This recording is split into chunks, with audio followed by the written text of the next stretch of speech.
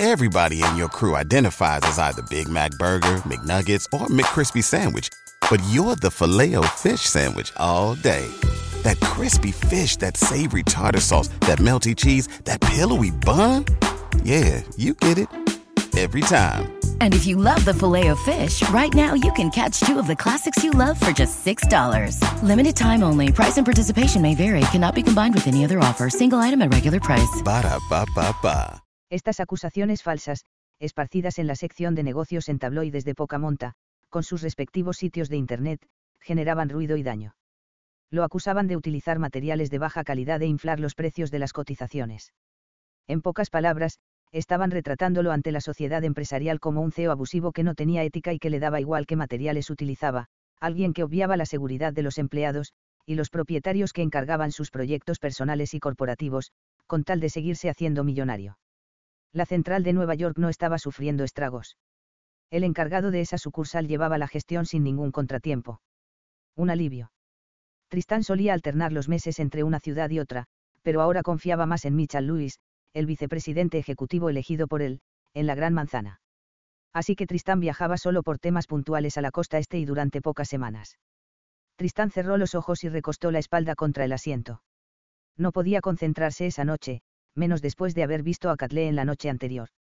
En lugar de haber ido a su penthouse, porque la casa en la que había vivido con Peyton ahora estaba a la venta, que acababa de ser renovado, prefirió regresar a la oficina. Tristán no quería repetir el pasado con Kathleen. Lo que él deseaba era, en el presente, crear un nuevo comienzo para ambos. Lo único que no había cambiado en todos esos años, a pesar de lo que otros pudieran pensar, incluida la misma Kathleen, era lo que sentía por ella.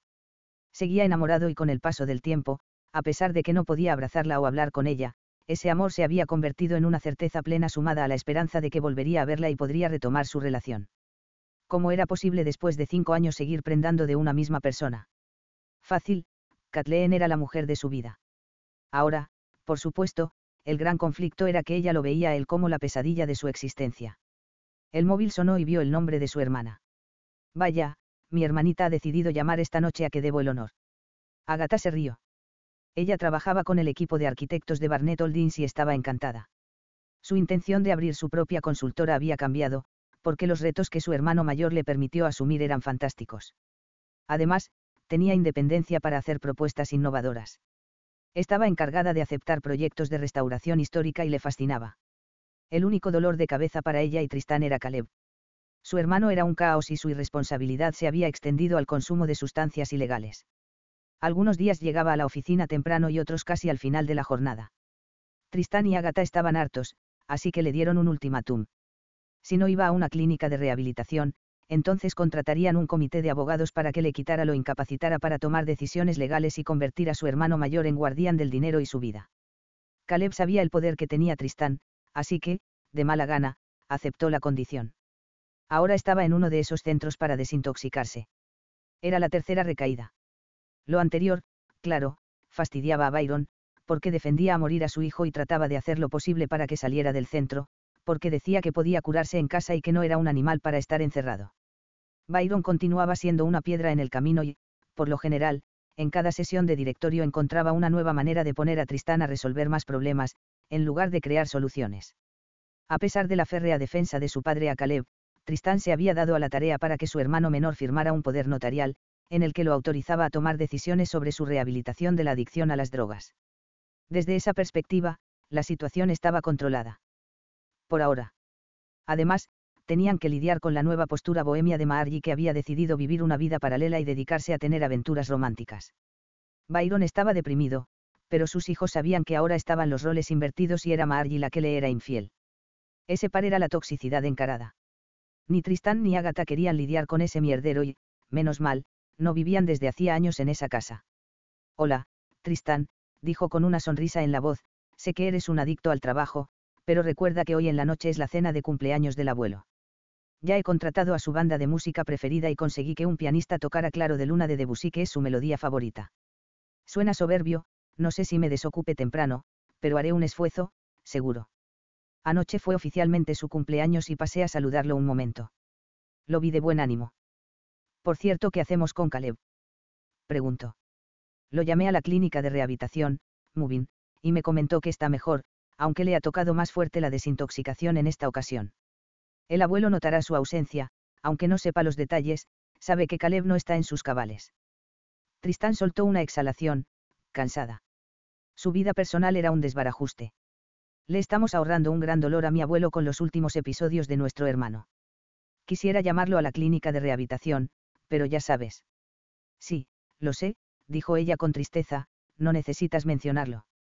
La situación es bastante dura y nos mantiene en tensión constante. Solo nos queda esperar que, otra vez, salga de esta y no deje el tratamiento psiquiátrico al salir. Exactamente, soltó una bocanada de aire. No quería recordar el episodio que había llevado a Caleb al estado en el que estaba ahora. Agatha. Me encontré ayer con Kathleen y tuvimos una charla bastante ácida. El panorama no pinta nada optimista para mí, lo cual comprendo. Sin embargo, no voy a apartarme de nuevo. Agatha se quedó un instante en silencio, mientras escuchaba a su hermano relatarle lo sucedido en el salón del Hotel Fairmont Olympic. Ella sabía que, más pronto que tarde, su mejor amiga la llamaría para contarle lo ocurrido. Tristán, sé que la quieres todavía y entendí el motivo de que continuaras enviándole libros, flores el día de su graduación, pero necesitas recordar que ella está muy dolida. Esos obsequios quizá fueron importantes para decirle que seguía en tu memoria, sin embargo, no es por lastimarte, pero lo que menos quería Kat era volverte a ver. Yo guardo tus secretos y también los de ella.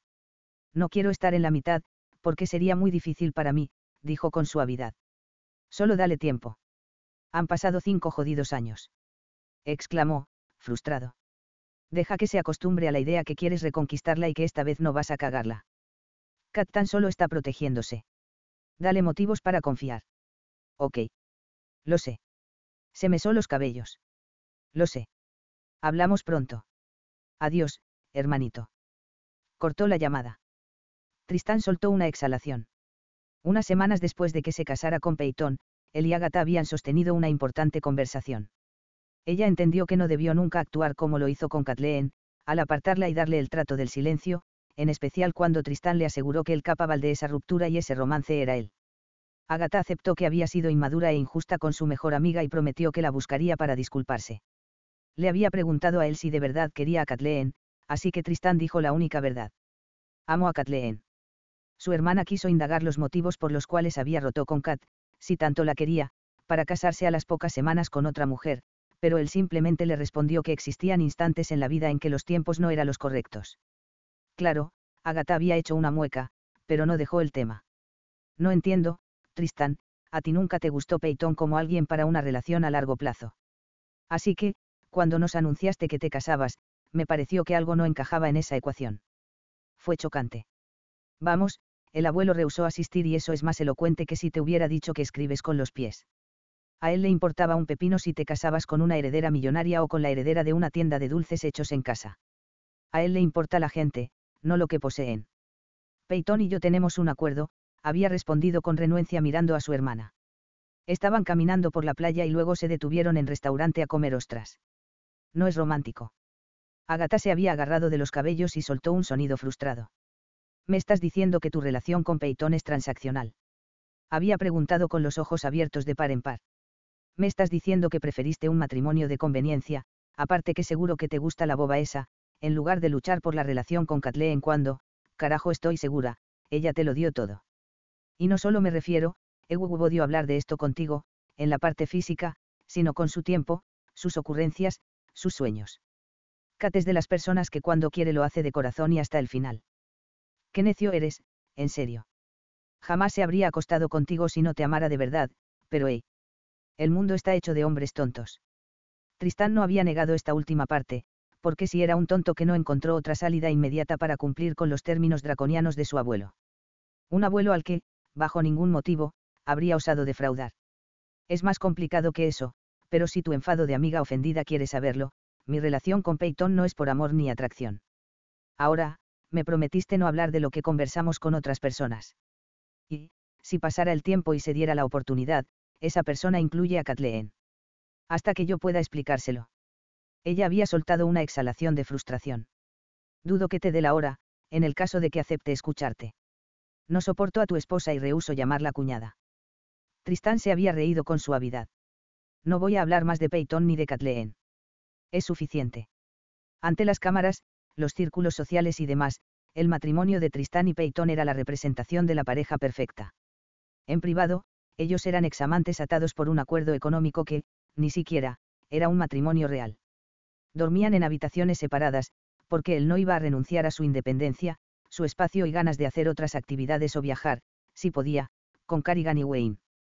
Los primeros 2 años con Peyton fueron en su mayoría un calvario. Ella intentaba romper la franja que Tristán había marcado, no había sexo entre ellos. Intentaba seducirlo, como había ocurrido tantas veces cuando eran tan solo amantes esporádicos, y utilizar el cáncer como moneda de cambio para generarle remordimientos si él quería salir con otras mujeres. Ambos tenían un trato de negocios y él se lo dejaba muy claro. Siempre. Peyton, ante los reiterados rechazos de Tristán, terminó comprendiendo que sus rabietas no la llevarían a ninguna parte. Él puso su penthouse en alquiler antes de casarse, porque en su cama no quería el recuerdo de Peyton o ninguna otra mujer que no fuese Kat.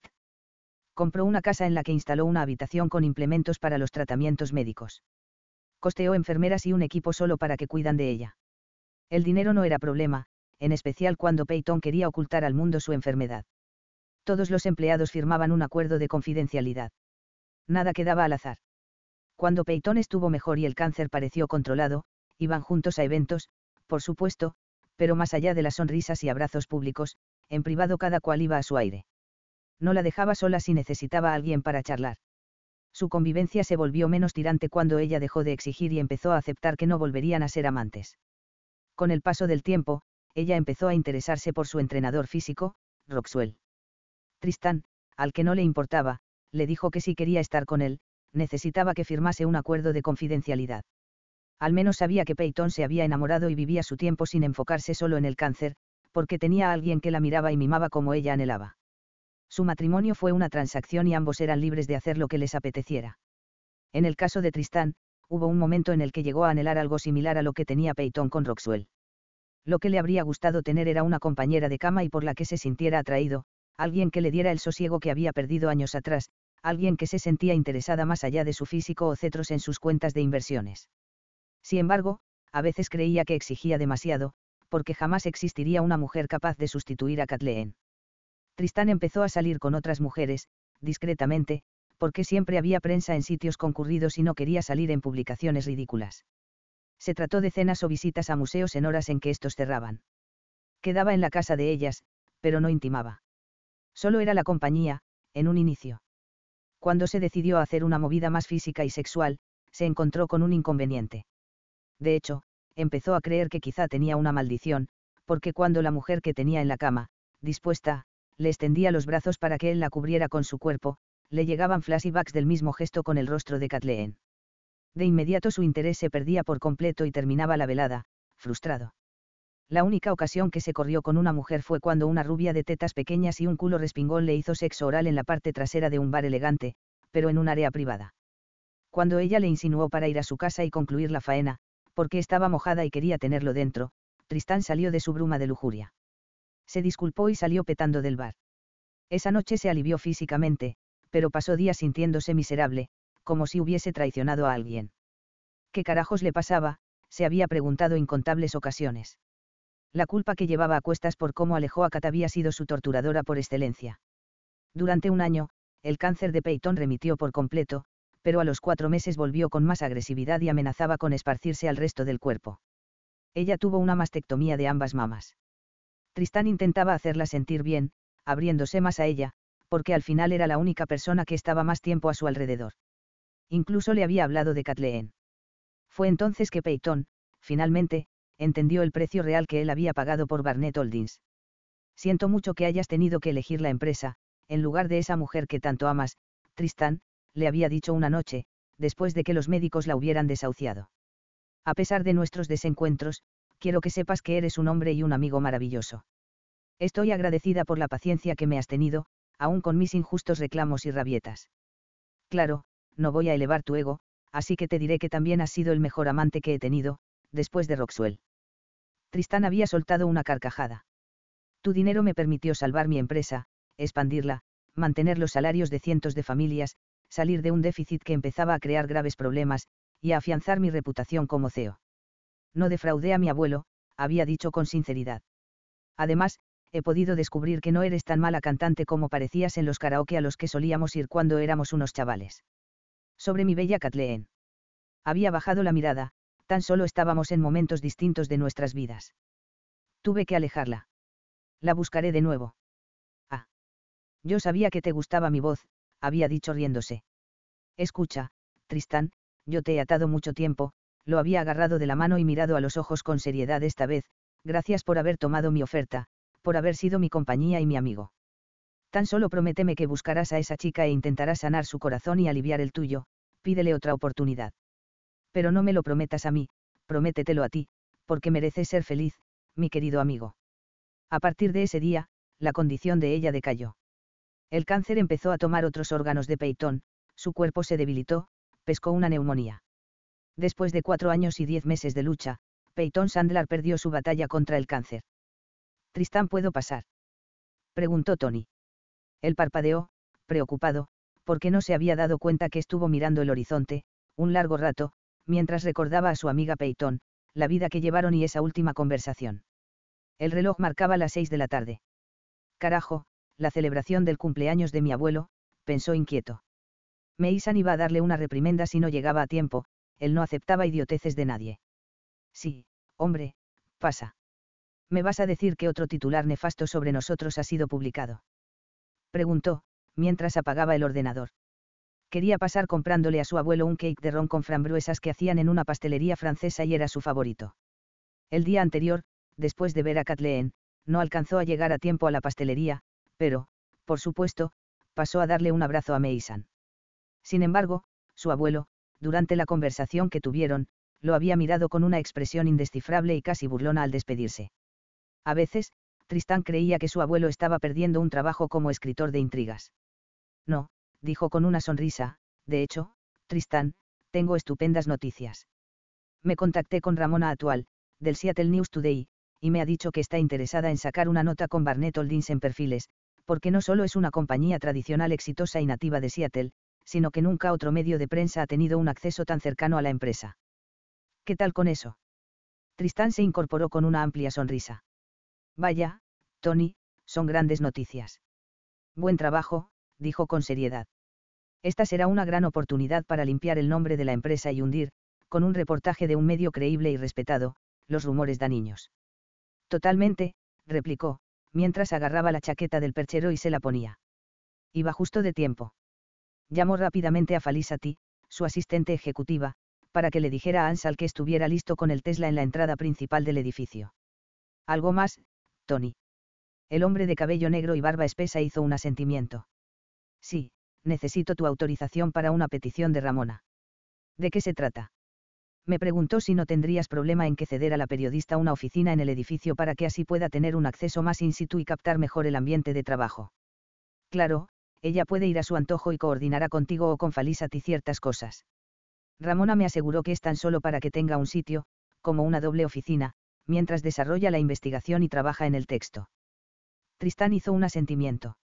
Por supuesto, casualmente tenemos la oficina que dejó Ralph cuando se trasladó a la central de Nueva York.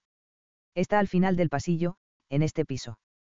Necesitamos acomodar a la periodista en un buen sitio. Serán solo 2 meses, dijo de buen humor. Tony, hay algo que no comprendo. ¿Quién es Ramona? Oh, claro, la jefa de toda la redacción, dijo Tony. Ella decide lo que se publica y lo que no se publica. Después del director y el subdirector, ella es la tercera a bordo de ese barco, sonrió. Y tiene fama de ser muy estricta. ¿No era potestad de Layla decidir el reportaje?, preguntó, confundido. Tony se golpeó la frente con la palma de mano. Ah, qué torpe, se rió, olvidé un detalle adicional. Cuando llamé al periódico me contactaron directamente con Ramona, porque ayer, mi amiga Layla, dio a luz. Entonces enviarán un reemplazo a hacer esta nota. ¿Sabes si está a la altura de Layla Molina?, preguntó Tristán. Sí, claro. He leído textos suyos y hace un buen trabajo. Muy talentosa. Además, si Ramona le ha asignado este reportaje es porque confía en su capacidad. Ya veo quién es la periodista. Se llama Kathleen Stegall. Mierda, pensó Tristán. La única mujer que lo odiaba lo suficiente para utilizar esta oportunidad y hundirlo. Soltó una carcajada y meneó la cabeza por la ironía de la vida. Todo pasaba factura, sí, pero quizá podría utilizar esta situación a su favor. Capítulo 3. Kat estaba esperando a que el nieto del tal Cyril la contactara. No tenía ni un número ni un nombre, así que asumía que recibiría una llamada. Meisan no la había contactado tampoco para darle más información, pero daba igual. Por ahora, su mente estaba tratando de ignorar el día agotador en la oficina. Rick le había asignado asistir a la inauguración de un nuevo concepto de librerías que incorporaba clases de yoga, cafetería y pintura, todo en un solo sitio, para los amantes de los libros. Ella se había emocionado, porque, además, a los periodistas asistentes les darían una tarjeta especial de descuento durante 6 meses. Sin embargo, su burbuja literaria explotó, porque Jefecilla la envió a cubrir una noticia que era la antítesis de la alegría. Kat tuvo que asistir a la instalación de un nuevo sistema integrado para el manejo de las aguas servidas en las zonas periféricas de la ciudad. ¿Qué tal con esa emocionante aventura? Pues fatal. El viaje le tomó, junto con el fotógrafo, casi 80 minutos. En el lugar hubo una demostración, básica y sencilla, sobre lo rápido que se conseguía regenerar el agua. Durante la actividad Kat trastabilló y se cayó de culo en la parte que estaba sucia. Después del bochorno ante sus colegas, ella tuvo que ir a comprar ropa de segunda mano en un sitio que quedaba de camino a la redacción. Cuando regresó al periódico, fastidiada y oliendo a muerto, Ramona la llamó a la oficina. ¿Qué es ese aroma tan particular?, le había preguntado tapándose la nariz. Kat nunca había sentido ganas de abrazar tanto a alguien como en ese momento. Lo que hubiera dado por dejar residuos de agua sucia en Ramona. Y es que intentar lavarse el pelo en el baño y limpiarse los brazos no fue suficiente. Tuve un accidente y por eso tardamos en volver, se había mirado a sí misma. Ni ella se soportaba con ese asqueroso aroma de aguas putrefactas, así que necesito marcharme a casa y ducharme. ¿Puedes autorizarlo, por favor? La nota de St. John es una de las más leídas hoy. No sé si revisaste las estadísticas de la web. Para ser una nota corta, la verdad estuvo bastante decente, había replicado, pero haciendo la silla del escritorio hacia atrás para que no le llegara la porquería que todavía tenía Kat adherida a la piel. Cambiándose de ropa había logrado una mejoría, pero su cabello apestaba aún. Envíame el texto del nuevo sistema de manejo de aguas servidas por correo antes de la hora de cierre. No hay problema, había dicho, incorporándose. Por cierto, mañana es el concierto de la Orquesta Sinfónica de Chicago. El repertorio es hermoso y... Un momentito, había interrumpido, tengo contemplado otro trabajo para ti. Aunque ahora mismo no puedo hablarte al respecto, porque, de verdad, Kat, necesitas darte una ducha. Vete a casa si lo necesitas a limpiarte, no tengo problemas. Mañana, a primera hora, ven a mi despacho para darte detalles. Te anticipo que serás el reemplazo de Laila Molina, hasta que ella regrese de su permiso materno. Kathleen había asentido y luego se marchó de la redacción. No estaba contenta con la decisión de Ramona, porque eso implicaba, una vez más, que su ascenso estaba en el limbo. Rick dejaría de asignarle reportajes culturales de trascendencia y solo le daría notas breves, al menos mientras escribía en perfiles. Procuró olvidar el trago amargo de esa noticia para enfocarse en la cena de Meisan. Estaba decidida a ir a Cono sin acompañante. La cita era a las 8 de la noche y el reloj marcaba 15 minutos pasadas las 7. No había recibido ninguna comunicación de la persona que sería su pareja, identificándose como tal. No le gustaba que la hicieran esperar. Enfadada, se calzó los tacones de tono beige y bajó en el ascensor del 4 piso, en el que vivía, para ir al lobby del edificio. Se acomodó en el pequeño sofá y saludó al encargado de la recepción. Uno de los detalles que le gustaba de este edificio era la excelente seguridad. Aunque Seattle no era una ciudad peligrosa, las precauciones nunca estaban de más. Kat sacó el móvil para pedir Uber, pero vio una llamada de Hunter. La ignoró, porque no tenía ganas de hablar con él, pues tenía cosas más importantes de las cuales preocuparse, por ejemplo conseguir un coche. Aceptó la sugerencia del conductor que se mostraba más cercano, estaría en su edificio de Bellevue en 12 minutos. Si el coche toma los atajos correcto, entonces llegaré a tiempo, pensó. No iba a encontrarse con su madre, porque ella ya no trabajaba en los eventos nocturnos de los Barnett, sino que se limitaba a su horario habitual de 8 a 5 o de 9 a 6. La hora de almuerzo, que en realidad eran 2, Virginia solía aprovecharla para salir a hacer algún recado personal. Además, ese era el tiempo en que desconectaba por completo de los dramas de Margie o Byron. Kat se acomodó los pendientes de cristales rosados. No era ese su color preferido, pero le daba un realce especial a sus ojos y a su piel.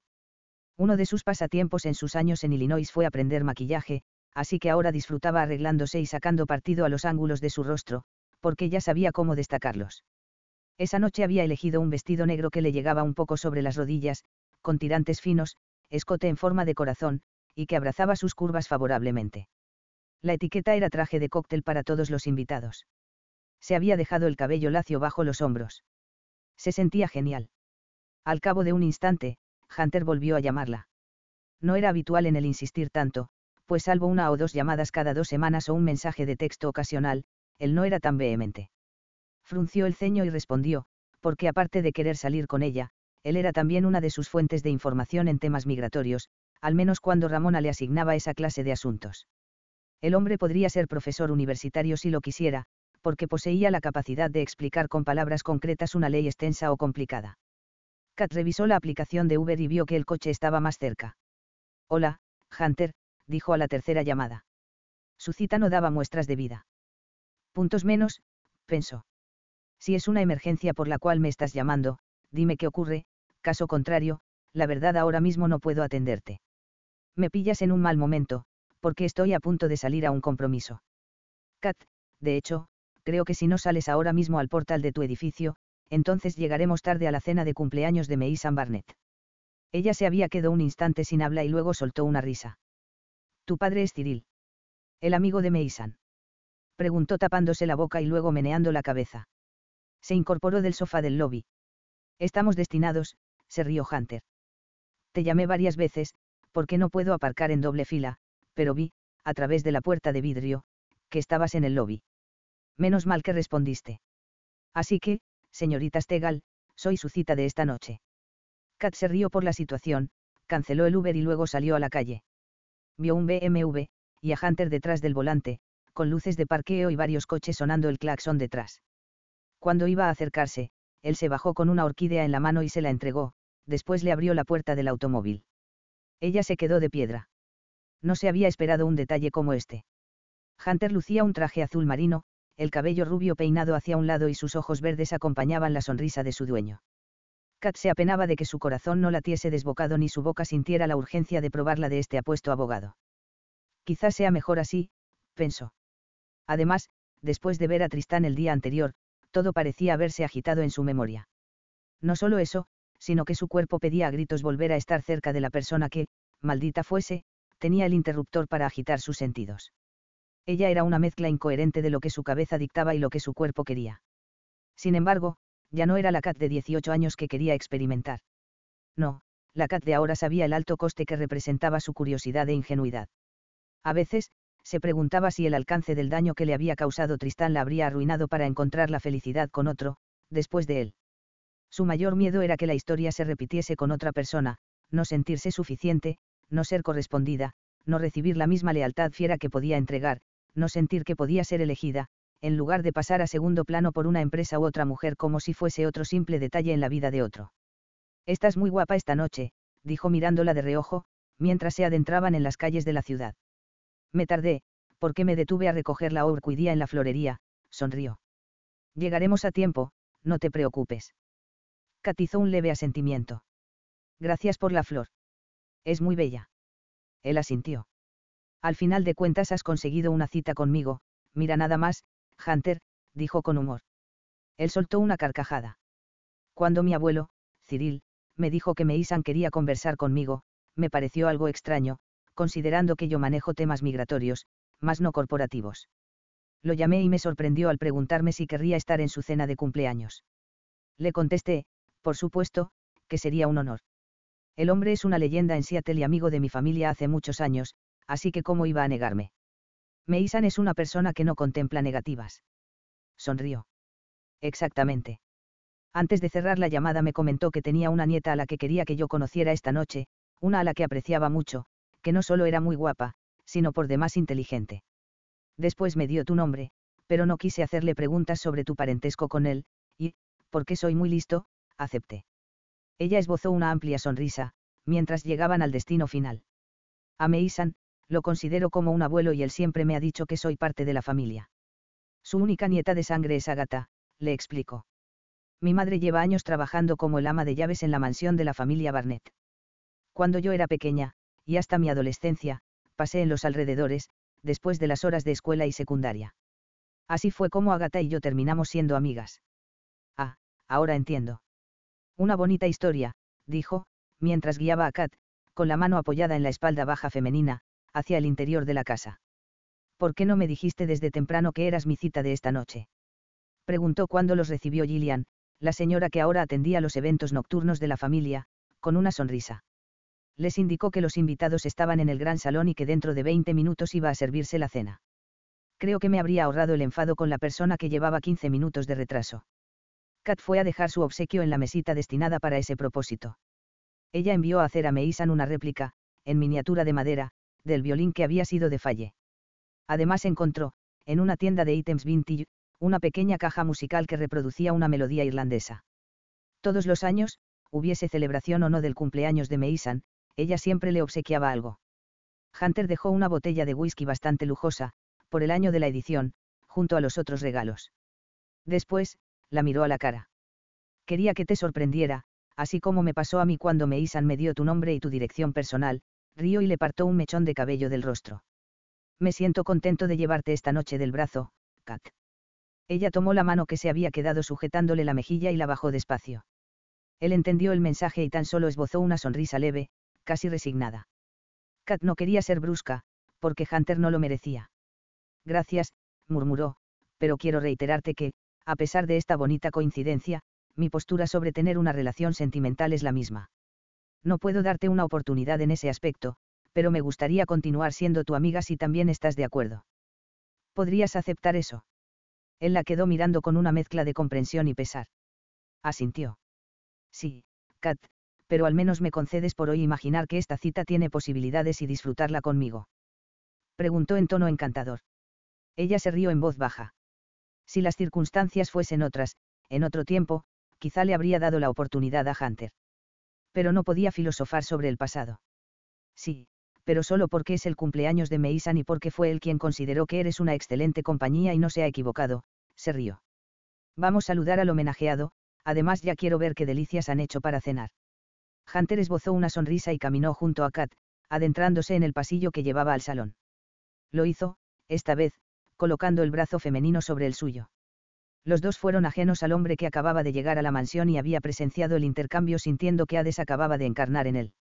Cuando aparcó fuera de la casa de sus padres, Tristán todavía estaba asimilando la idea de que Kathleen sería la persona que podría hundir o salvar la reputación de su compañía con un sencillo conjunto de palabras y hechos investigados para perfiles. No dudaba de su profesionalismo, pero también podría comprender si existía una vena vengativa que consideraría utilizar para destruirlo y con ello dar crédito a los falsos rumores que ya de por sí circulaban. Si ocurría lo anterior, Tony lograría solucionarlo, pero implicaría muchísimo más tiempo, pérdida de posibles contratos, pues un artículo nefasto en Seattle News Today tendría ese efecto. Tristán poseía un reto único y complejo, en el proceso de recuperar a la mujer que amaba, también pondría la reputación de su compañía en la línea de fuego, por lo que necesitaba dosificar la información que quedaba a la vista. El reportaje de Kat podría definir el curso de Barnett Holdings los próximos meses, así que Tristán necesitaba armar un juego sólido de equilibrio que implicaría ser cauteloso, aunque sincero. Amaba a Kathleen, pero también seguía siendo el CEO de una compañía. Necesitaba conciliar ambos aspectos para que no volviese a ocurrir la destrucción de hacía 5 años, pero, esta vez, él haría lo imposible para retener a Kathleen. Llevaba claro que ella había erigido una muralla con el único propósito de protegerse. No obstante, cuando se trataba de ganar una batalla a muerte con el corazón, había que encontrar las fisuras para entrar en territorio hostil y enamorar poco a poco a la contraparte. En este caso, la fisura era el deseo en Kathleen y que todavía palpitaba como si jamás se hubiese extinguido. Sus reacciones no mintieron a Tristán la noche anterior. El modo en que los ojos relampaguearon de lujuria y rabia al mismo tiempo fue muy claro. Ahora ambos eran personas diferentes, pero lo único que no era distinto en él eran el deseo y el amor por la belleza de ojos castaños. Sabía que tendría que demostrarle a Kathleen que confiaba en ella al abrirle la puerta de su compañía y también dar pie a que le hiciera toda clase de preguntas. Sin embargo, era muy consciente que no podía dejar desprotegidos ciertos secretos que debían mantenerse resguardados, secretos que no eran suyos para contar, pero que lo afectaban. Desde que lo nombraron CEO y se casó con Peyton, por razones muy obvias, él se volvió mucho más hermético con su vida privada. Incluso había tenido una charla muy seria con sus hermanos y sus padres, a pesar de las protestas de Byron, sobre la necesidad de mantener cualquier exabrupto fuera del ojo público. Tristán prefería el apellido Barnett como referencia de trabajo y progreso, mas no de aspectos privados que a la gente no tenía por qué importarles. Tristán se ajustó la corbata y tocó el timbre de la puerta principal de la mansión. Lo recibió la encargada de eventos nocturnos de la familia, Jill Rodríguez. Joven Tristán, buenas noches, bienvenido. Él solía conversar con el personal de servicio, en cualquiera de las propiedades de la familia. Sin embargo, en esta ocasión su intención de hacer cháchara no prosperó porque, al mirar hacia el interior de la casa, ante sus ojos se desarrollaba una escena que logró enfurecerlo. Apretó la mandíbula. Buenas noches, Jill. Dígame quién es ese tarado y qué está haciendo en la cena de cumpleaños de mi abuelo. Esto era solo de personas cercanas y, evidentemente, él no lo es, preguntó Tristán, apretando los puños a los costados, cuando vio a Kathleen, vestida para ponerlo de rodillas, riéndose por algo que un rubio estaba diciéndole demasiado cerca al oído. Ambos estaban en la antesala, el sitio designado para dejar los obsequios, demasiado cerca del otro para gusto de Tristán. Es el señor Hunter Wagner, replicó con amabilidad, fue invitado por su abuelo y es el acompañante de la señorita Stegall. Gracias, Jill, murmuró. Mi abuelo ahora anda de casamentero, pensó con enojo, mientras caminaba hacia el gran salón en donde iba a llevarse a cabo la cena para 20 personas. En lugar de apreciar lo prístina que estaba la casa, Tristán estaba tan celoso que veía sangre rodando por las paredes. Una furia caliente subió por su columna vertebral. No iba a mantener la distancia cuando alguien estaba tocando lo que era suyo. Porque, le gustara reconocerlo o no a Kathleen, ambos se pertenecían. Solo era un asunto de tiempo que ella lograra interiorizar esa realidad o él se la recordaría de una manera que no necesitaba palabras, a veces, sino tan solo gemidos. Su intención de poner un alto a Hunter se fue al traste, porque nada más dar unos pasos se topó con Aline y Xavier, unos ancianos que habían sido amigos de Meisan y Falle, durante décadas. Tristán no podía hacerles un desaire, así que charló con ambos al menos 10 minutos. Cuando terminaron la conversación, Kathleen y el mequetrefe ya no estaban alrededor. Claro que conocía de vista a Hunter Wagner, se movían en círculos similares, pero no eran amigos, ni le interesaba. Tristán apresuró el paso hacia el salón y cuando entró sus ojos localizaron de inmediato a Kathleen. Ella ni siquiera se inmutaba por lo que pasaba alrededor, porque estaba muy enfrascada en una conversación que parecía ser la noticia del siglo, a juzgar por la emoción en sus gestos y la cara de idiota que tenía Hunter escuchándola.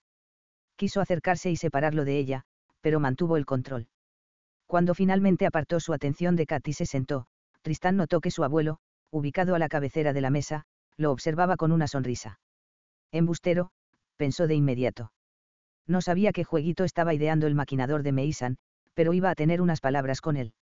Eso seguro. Años atrás, a los pocos días de anunciar públicamente y a su familia que iba a casarse con Peyton, Meisan lo había convocado al estudio. Tristán sabía que no sería una agradable conversación, pero ya había perdido a Kat, así que el resto le daba igual. Meisan, que no podía por su salud, había encendido un habano. Dio varias bocanadas, tomándose su tiempo y solo cuando le dio la gana se dirigió a su nieto mayor. En el fondo del estudio sonaba la canción preferida de Falle, Danny Boy. He recibido noticias financieras y al parecer Barnett Holdings goza ahora de una excelente salud económica. Algo que, según entiendo, ha ocurrido hace cuestión de horas, había dicho en un tono burlón. ¿Crees que debería felicitarte? Tristán lo había mirado con desconcierto. Deberías sentirte orgulloso, porque encontré la única manera de resarcir los daños causados por mi padre y, con este dinero, reinvertiré y expandiré la empresa de una manera exponencial, abuelo. No te defraudé. Cumplí tu consigna. Meisan se había echado a reír de buena gana, mientras su nieto lo observaba con absoluto desconcierto. Después, el anciano había meneado la cabeza. Vamos a ver si lo he entendido, Tristán, había dicho, recostándose contra el respaldo del sillón y fumando con calma. Te vas a casar con una mujer a la que, evidentemente, porque no soy estúpido, no amas ni quieres.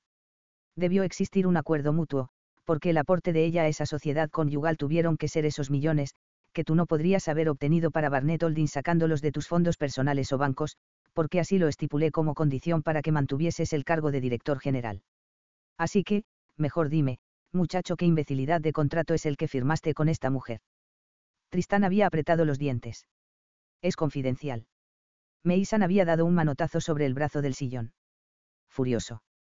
A mí no me vengas con esa burrada, Tristán Barnett. Habla de una vez. Entonces, Tristán le había contado todo a su abuelo. A medida que su relato había avanzado, explicándole la condición de Peyton, el enfado de Meisan pareció disminuir, pero no desapareció por completo. Eso es todo, abuelo. Mi libertad a cambio de la compañía. ¿Y qué hay de Kat? Le había preguntado. Sí, directo a la yugular, porque su abuelo no se andaba con rodeos. No tengo tantas décadas de vida y experiencias para ser incapaz de entender, con solo mirarlos, que esa chica y tú iban a terminar juntos. Te advertí que el corazón de Kat no era como el de las fulanas que tú y tu hermano prefieren tener de compañía. ¿Y qué haces? Te casas con otra. Menudo idiota tengo por nieto, había meneado la cabeza, menudo idiota. Tristán había mirado a su abuelo, enfadado, y se incorporó. Estamos en una etapa diferente de nuestras vidas, había admitido abiertamente su relación con Kathleen. Le llevo 7 años de diferencia. Yo estoy construyendo un futuro para las generaciones por venir, pero ella apenas está empezando a conocer el mundo. ¿Qué de justo tenía retenerla? Luego, Peyton me dio la salida más eficiente para no dejar la compañía en manos de otros. Cumplí tu consigna y te dije que no iba a detenerme, que no iba a fallarte. No lo hice. Meisan lo había mirado con aquella expresión que parecía observar mucho más allá de lo que su familia quería entender. Sus ojos eran sabios como el tiempo. Salvaste la compañía, Tristán, pero de cualquier manera la compañía iba a salvarse, contigo a la cabeza o sin ti. Tristán había abierto y cerrado la boca. Solo que estabas empecinado en demostrar algo, no a ti, sino a mí. Querido muchacho, la persona a la que tenías que serle fiel era a ti mismo. Te ganó el orgullo y la arrogancia, no la humildad de aceptar que no lo puedes todo. No comprendiste la lección principal del motivo por el que te di ese tiempo y por la que te ajusté esas condiciones tan draconianas, aprender a dar un paso a un lado, no atrás ni adelante, a un lado. Aprendí que a veces hay que hacer grandes sacrificios para obtener grandes recompensas, a una costa de los sentimientos, había respondido, mesándose los cabellos, desesperado. Hice el mayor de los sacrificios que jamás creí posible. ¿Qué hubieras perdido si decidías, al final, que era mejor que otra persona asumiera el cargo de CEO? Nada, Tristán. No hubieras perdido nada tan grande como lo que has perdido ahora, tu libertad. No, no me fallaste a mí. Tampoco le fallaste a esas cientos de familias que dependen de nuestra bonanza y éxito. Elegiste la empresa, el éxito y su reputación, en lugar de elegirte a ti, en lugar de elegir tus sentimientos. No usaste un balance. Estás enamorado de Kathleen. Abuelo. Responde. Había exclamado dejando a un lado el habano. Sí. Había replicado con absoluta certeza. Sí, lo estoy. Meisan había hecho una mueca negando con la cabeza. Querido nieto, no necesitabas demostrarme nada a mí. Ni lo necesitas. Siempre me he sentido orgullo de ti. Ninguna corporación, familiar o no, merece el sacrificio de tu identidad o tu corazón. Pasarás los siguientes años junto a una mujer que no amas, porque elegiste con la cabeza, pero no quisiste encontrar la solución para el corazón, entonces, lo sacrificaste. Perdiste el equilibrio cegado por el ego. Tristán se había quedado de pie mirando a Meisan, completamente pálido. Me tendiste una trampa. No, Tristán, te enseñé una lección. Jamás vuelvas a sacrificarte por algo material. Mírame, lo tengo todo, pero el día en que se fue Falle, todo dio igual. Gracias por salvar la compañía con la solución que llegó a tus manos, lo agradezco como antiguo CEO de Barnett Holdings. Sin embargo, como tu abuelo, el que te adora y te quiere tanto, no te agradezco que te hayas atado a una mujer que no quieres, hayas dejado ir a la que de verdad amas, tan solo por no querer dar un paso a un lado. Renunciar, después de haber hecho todo el esfuerzo, Tristán, a veces también es ganar. Renunciar, sin luchar, hasta el último aliento, no dando importancia a cada aspecto por mérito y derecho, esa es la derrota. Si te hubieras hecho a un lado, si me hubieses venido a ver para decirme que hiciste lo posible, pero no lograste sacar adelante la empresa, ¿sabes lo que yo hubiera hecho? No. Yo habría desembolsado parte de mi fortuna y tú habrías continuado como CEO. Ahora tendrás que lidiar con las consecuencias de tus decisiones. Son lecciones que te harán más fuerte, Tristán, y reforzarán tu determinación. Perdí a la mujer que amo por seguir tus malditas condiciones. Le había dicho fuera de sí, temblando de rabia, indignado. Tú y tus condenados juegos. No sé si eres peor o mejor que mi padre. Tu padre quiere vivir, a través de ti, lo que jamás ha conseguido. Yo, querido nieto, quiero que vivas tu vida consciente de que el dinero no te hace frágil, ni ser frágil te hace débil, consciente de que el amor es un regalo, a cualquier edad, no una carga. En todo caso, si Kat es la mujer de tu vida hallarán el camino de regreso. Después de esa conversación, Tristán se sumió en una vorágine de reflexiones y se distanció de Meisan durante varios meses. No le sorprendió que su abuelo no hubiera ido a su ceremonia de matrimonio.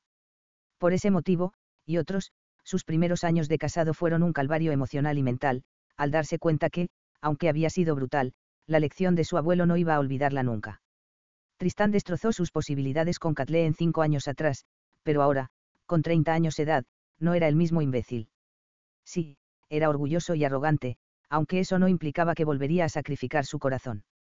La lección de Meisan le había permitido forjar su carácter, aprender a ser flexible, a tomar decisiones más mesuradas y eficaces, a convertirse en un líder que odiaba perder, pero si eso ocurría no era por falta de esfuerzo, sino porque sopesaba las situaciones con más claridad y aceptaba dar un paso a un lado y luego asumir un mejor proyecto. Alguien empezó a afinar los instrumentos musicales en el salón. Si sigues mirando a Hunter como si quisieras matarlo, le dijo Agatha en voz baja, la gente va a empezar a darse cuenta que algo ocurre y a ti no te gusta dar explicaciones, menos si son asuntos particularmente personales. Somos 20 personas, Tristán, así que dedícate a mirar tu plato de comida. ¿Y por qué habría de importarme la opinión de ese imbécil u otros? Bueno, porque Hunter Wagner es el hijo de Cyril, senador por el estado de Washington, dijo riéndose bajito, y mi abuelo tiene en alta estima al senador. Entonces, si le rompes la cara a Hunter, no solo sería un escándalo local, sino nacional. No te apetecería lidiar con algo así, menos ahora que la empresa está sufriendo esa campaña de desprestigio. En la oficina lo comentan y saben que eres un buen CEO, hermano, pero no creo que opinen lo mismo si destruyes la cara de Hunter. Tengo la ligera impresión de que verme cabreado te divierte. Oh, no, Tristán, lo que me divierte es entender que de verdad sigues enamorado de mi mejor amiga y verla con Hunter está desquiciándote, pero no puedes hacer nada al respecto, dijo riéndose, mientras servían el postre. Tristán procuró no mirar hacia el sitio en el que estaba Kat, pero su risa llegaba para embriagarlo. Una risa que no tenía por qué provocarla otro. Sí, estaba fuera de lugar su actitud y tan absurda considerando que, por ahora, no tenían ninguna relación. Simplemente, no podía evitarlo con ella. Cuando retiraron todos los platos, le cantaron el cumpleaños a Meisan, y algunos invitados empezaron a despedirse. Tristán notó que Kat se levantaba también de la mesa. Después, le dijo algo al mequetrefe de Wagner y este se quedó sentado. Tristán se puso de pie, pero su hermana lo agarró del brazo. ¿Qué? Preguntó mirándola. No hagas ninguna idiotez, Tristán. Depende cómo definas esas palabras, Agatha, dijo antes de salir del salón. Capítulo 4. Durante toda la velada, Kat sintió la penetrante mirada aguamarina sobre ella. Su única táctica era fingir que no veía a Tristán, pero como se ignoraba a un hombre que estaba tan insufriblemente guapo con el cabello peinado hacia atrás, el traje negro que parecía una armadura, y cuya energía era un centro gravitacional. Además, en una cena para 20 personas, era ridículo no notar a los otros. Kat procuró prestar atención a las anécdotas que le contaba Hunter de algunos clientes. La hizo reír y pasar un buen rato. La comida estaba deliciosa y el discurso de Meisan fue muy emotivo. Agatha se acercó a conversar y el tiempo pasó deprisa. Le gustaba que su amistad con ella hubiera logrado reconstruirse. Hunter, mañana tengo una reunión temprano con mi jefa en la oficina. Me gustaría volver a casa pronto, pero antes voy al aseo. ¿Vale? Preguntó Kat. Por supuesto, replicó con una sonrisa, aquí estaré esperándote. Ella caminó hacia el lavabo que estaba al final del pasillo, casi cerca de las puertas francesas que daban al patio. Le gustaba porque era más amplio que el que usualmente utilizaban las visitas en casa. La última ocasión que había deambulado por la propiedad fue cuando Meisan anunció quién sería el nuevo CEO de la compañía. Tantas cosas han cambiado desde entonces, pensó. Uno de los misterios para Kat era Caleb. El hermano menor de Agatha ya no aparecía en los tabloides, aunque según su amiga seguía trabajando en la compañía, pero era como si la tierra lo hubiera escondido. Claro, el tonto ese le caía a ella tan bien como podría caerle un vaso de vinagre a una persona con gastritis. Tan solo le parecía curiosa su ausencia social. Kat estaba a punto de cerrar la puerta del baño cuando Tristán agarró la manija de hierro, impidiéndoselo. Por lo general, fuera de la oficina, él solía llevar el cabello a su aire, sedosos cabellos ligeramente ensortijados de tono caoba bañados por el sol. Sin embargo, cuando estaba en horarios de oficina o en eventos, como el de esta noche, peinaba todo el cabello hacia atrás. Ella se quedó estática por unos segundos y se puso en alerta. ¿Estás huyendo de Wagner en plena cita? ¿No parece un buen augurio?, preguntó en un tono que mezclaba celos y contrariedad.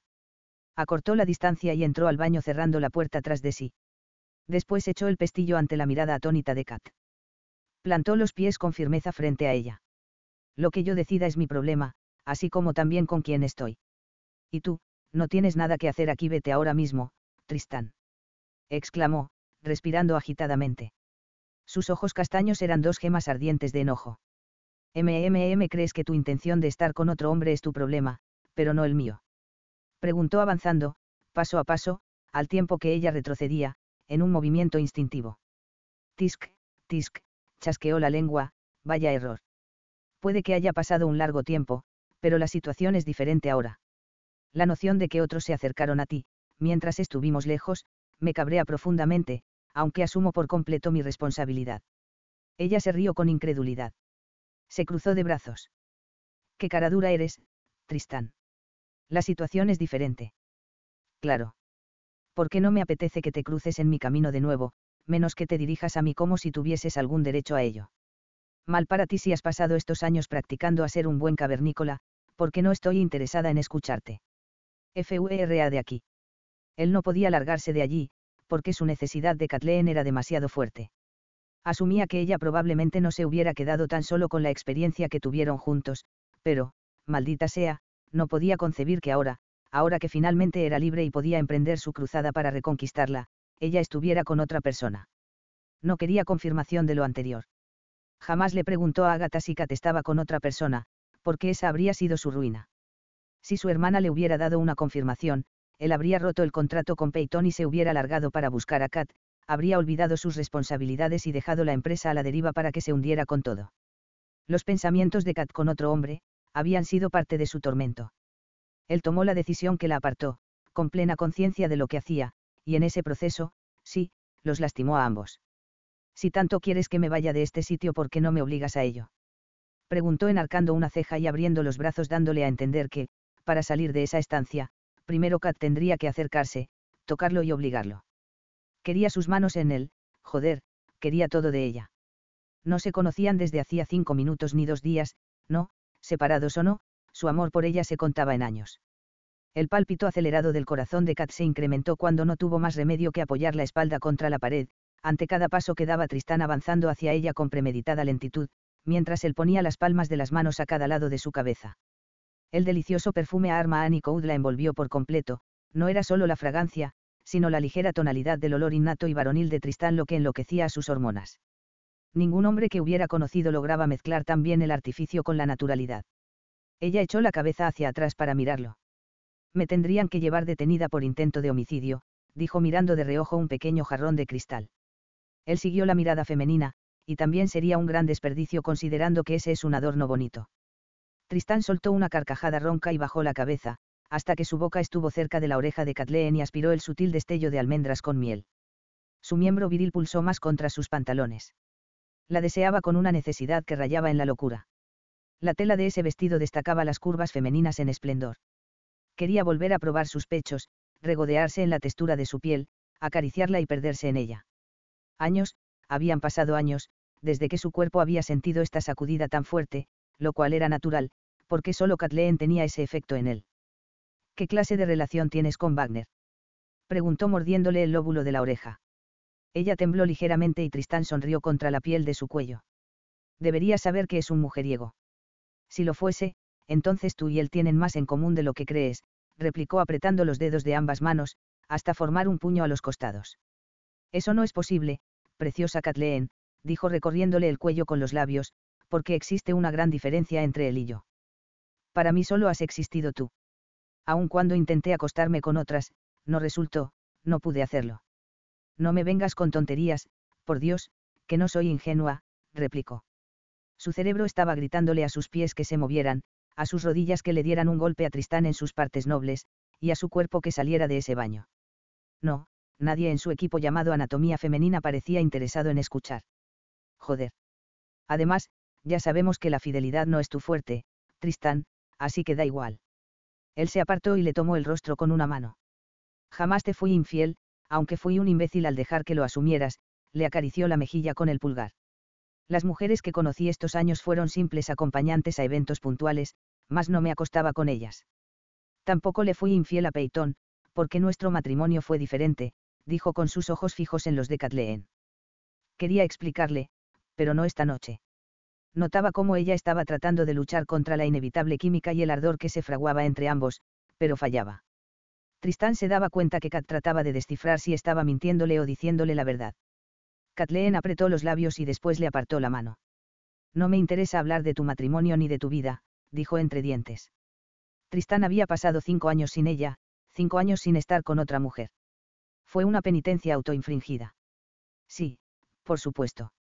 Aunque su cuerpo hubiera reaccionado, como era el lógico instinto primitivo ante una mujer bonita, no surgió el fuego que solo Kathleen podía domar. Sus emociones habían restringido cualquier posibilidad de perderse en el cuerpo de otra persona, porque no quería olvidar a Kathleen, no podía quitarla de su mente. Ella estaba grabada con ardor en su alma. Para mí, la única mujer has sido siempre tú. Serás siempre tú. Llévalo claro, replicó con fiera convicción. Ella puso los ojos en blanco. Después de la muerte de Peyton, hace 2 meses, me trasladé a Nueva York varias semanas y regresé hace 6 días a Seattle. Si no hubieses ido anoche a la entrevista con Marcus, entonces te habría ido a buscar. Solo era cuestión de tiempo. Si ya terminaste tu explicación no requerida, apártate, exigió. ¿Quieres que me aparte cuando tiemblas de deseo, Kathleen? Le preguntó en un tono profundo y le acarició el labio inferior. Ella contuvo las ganas de morderle el dedo, porque eso habría dado paso a una incorrecta interpretación. Sin embargo, él pareció leerle el pensamiento y sonrió. El muy cretino esbozó una de aquellas sonrisas mojabragas. Lo último que me apetece es que tú pongas tus manos en mi cuerpo. Lo que hubo entre nosotros es ceniza, el viento se la llevó para siempre. Ya no hay nada. Ah, ahí es cuando te equivocas.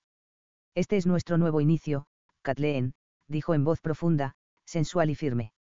Kat lo empujó con ambas manos, pero él no se movió.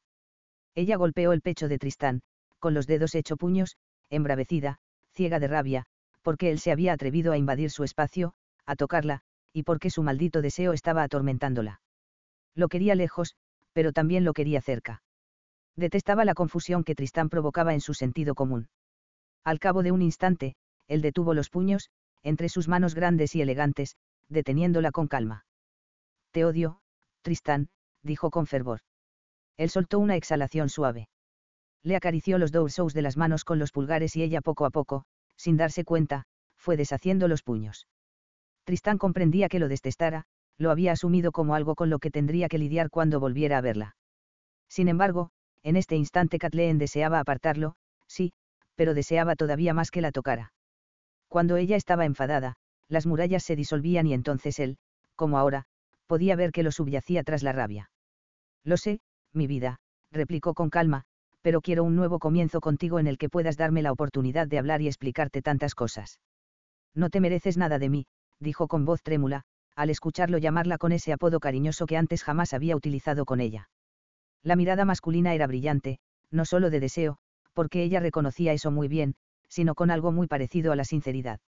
Sin embargo, ella ya había caído en esa trampa aguamarina tiempo atrás, ahora, tan solo dudaba. Eres un hombre que quiere aquello que ya no puede tener, me buscas por orgullo y arrogancia. Estoy acompañada esta noche de otra persona, porque, precisamente, tú ya no me interesas. Dejaste de importarme. Qué contraste, dijo presionando su cuerpo contra el de Kat, haciéndola muy consciente de él, tú has sido y serás la única que me interesa. Ella apretó la mandíbula sintiendo la erección. Apretó los dientes. Y piensas demostrarlo con tus celos estúpidos y desubicados. Tristán esbozó una sonrisa leonina. Kat tragó saliva al darse cuenta de su desliz, porque le acababa de poner un reto y él no era de los que dejaba pasar uno. No, cariño mío, te lo voy a demostrar de otra manera, replicó, antes de bajar los labios para capturarlos de Kat. Ella fue a protestar, pero al abrir su boca tan solo salió un gemido en el instante en que la lengua de Tristán tocó la suya. Los labios de Kat eran tan dulces y sensuales como él los recordaba. Ese tiempo sin ella, él había habitado en un desierto y ahora, al fin, estaba bebiendo del manantial. Sus bocas se devoraron con avidez y descontrol. Ella mordió el labio inferior de Tristán con fuerza y pronto sintió el sabor metálico de la sangre, pero no le importó, lo estaba castigando y al mismo tiempo exigiendo que continuara. Este no era un beso romántico, ni muchos menos. En este intercambio se vertían el resentimiento, el enfado, la lujuria contenida, el amor destrozado años atrás, el amor que buscaba resurgir, las dudas, el dolor, la tristeza, pero, en especial el sabor amargo de una traición que continuaba destilando su veneno tenuemente. Él le rodeó la cintura con los brazos y deslizó las manos hasta las nalgas, las apretó entre sus dedos fuertes, ella movió las caderas contra su pelvis. Él gruñó, mientras Kat se aferraba a la solapa de su chaqueta negra con fuerza, como si dudara de arrancársela o empujarlo tan fuerte hasta que la dejara en paz. El beso solo se volvió más demandante, un torbellino que amenazaba con destrozar todo a su paso. Los mordiscos de Kat iban acompañados del choque de sus dientes contra los de él. Quería herirlo, pero al mismo tiempo sentía que esta no era ella, tan llena de rencor y de un dolor que parecía resurgir de los confines al que lo había enviado. Sabía que era un lapsus que desataba lo que había estado guardándose todo este tiempo. Las protestas quedas, los reclamos jamás dichos, pero ahora transformados en un intercambio que era una lucha de su voluntad de seguir odiándolo y la que pedía detenerse para no hacerse más daño o hacérselo a él. Sin embargo, no se detuvo. Kathleen, murmuró con reverencia agarrando los tirantes del vestido y alándolo hacia abajo. La fuerza de los dientes de Kat hasta romperle el labio, no le importó, le devolvió el daño con pasión, pero no lastimó el labio femenino, eso pareció embravecerla. Él entendía esa lucha y por eso no la combatía con brutalidad, pero arremetía con lujuria y ardor a raudales. Tristán añoraba tocar cada palmo de ese cuerpo y hacerla suya en ese instante con una urgencia que lo sobrepasaba. No podía pensar en nada que no fuese ella. Cuando había sido de otro modo desde que la conoció. Ella era tan suave, femenina y el modo en que la pasión la consumía era el mismo que lo consumía a él. Ella tembló cuando le apartó las copas del sujetador de seda. Maldito seas. Jadeó cuando lo sintió morderle el pezón, primero con suavidad y luego con dureza, pero al instante calmó su piel con la lengua. Tristán le amasó un pecho, mientras le succionaba el otro con ansias. Él se sentía en el séptimo cielo.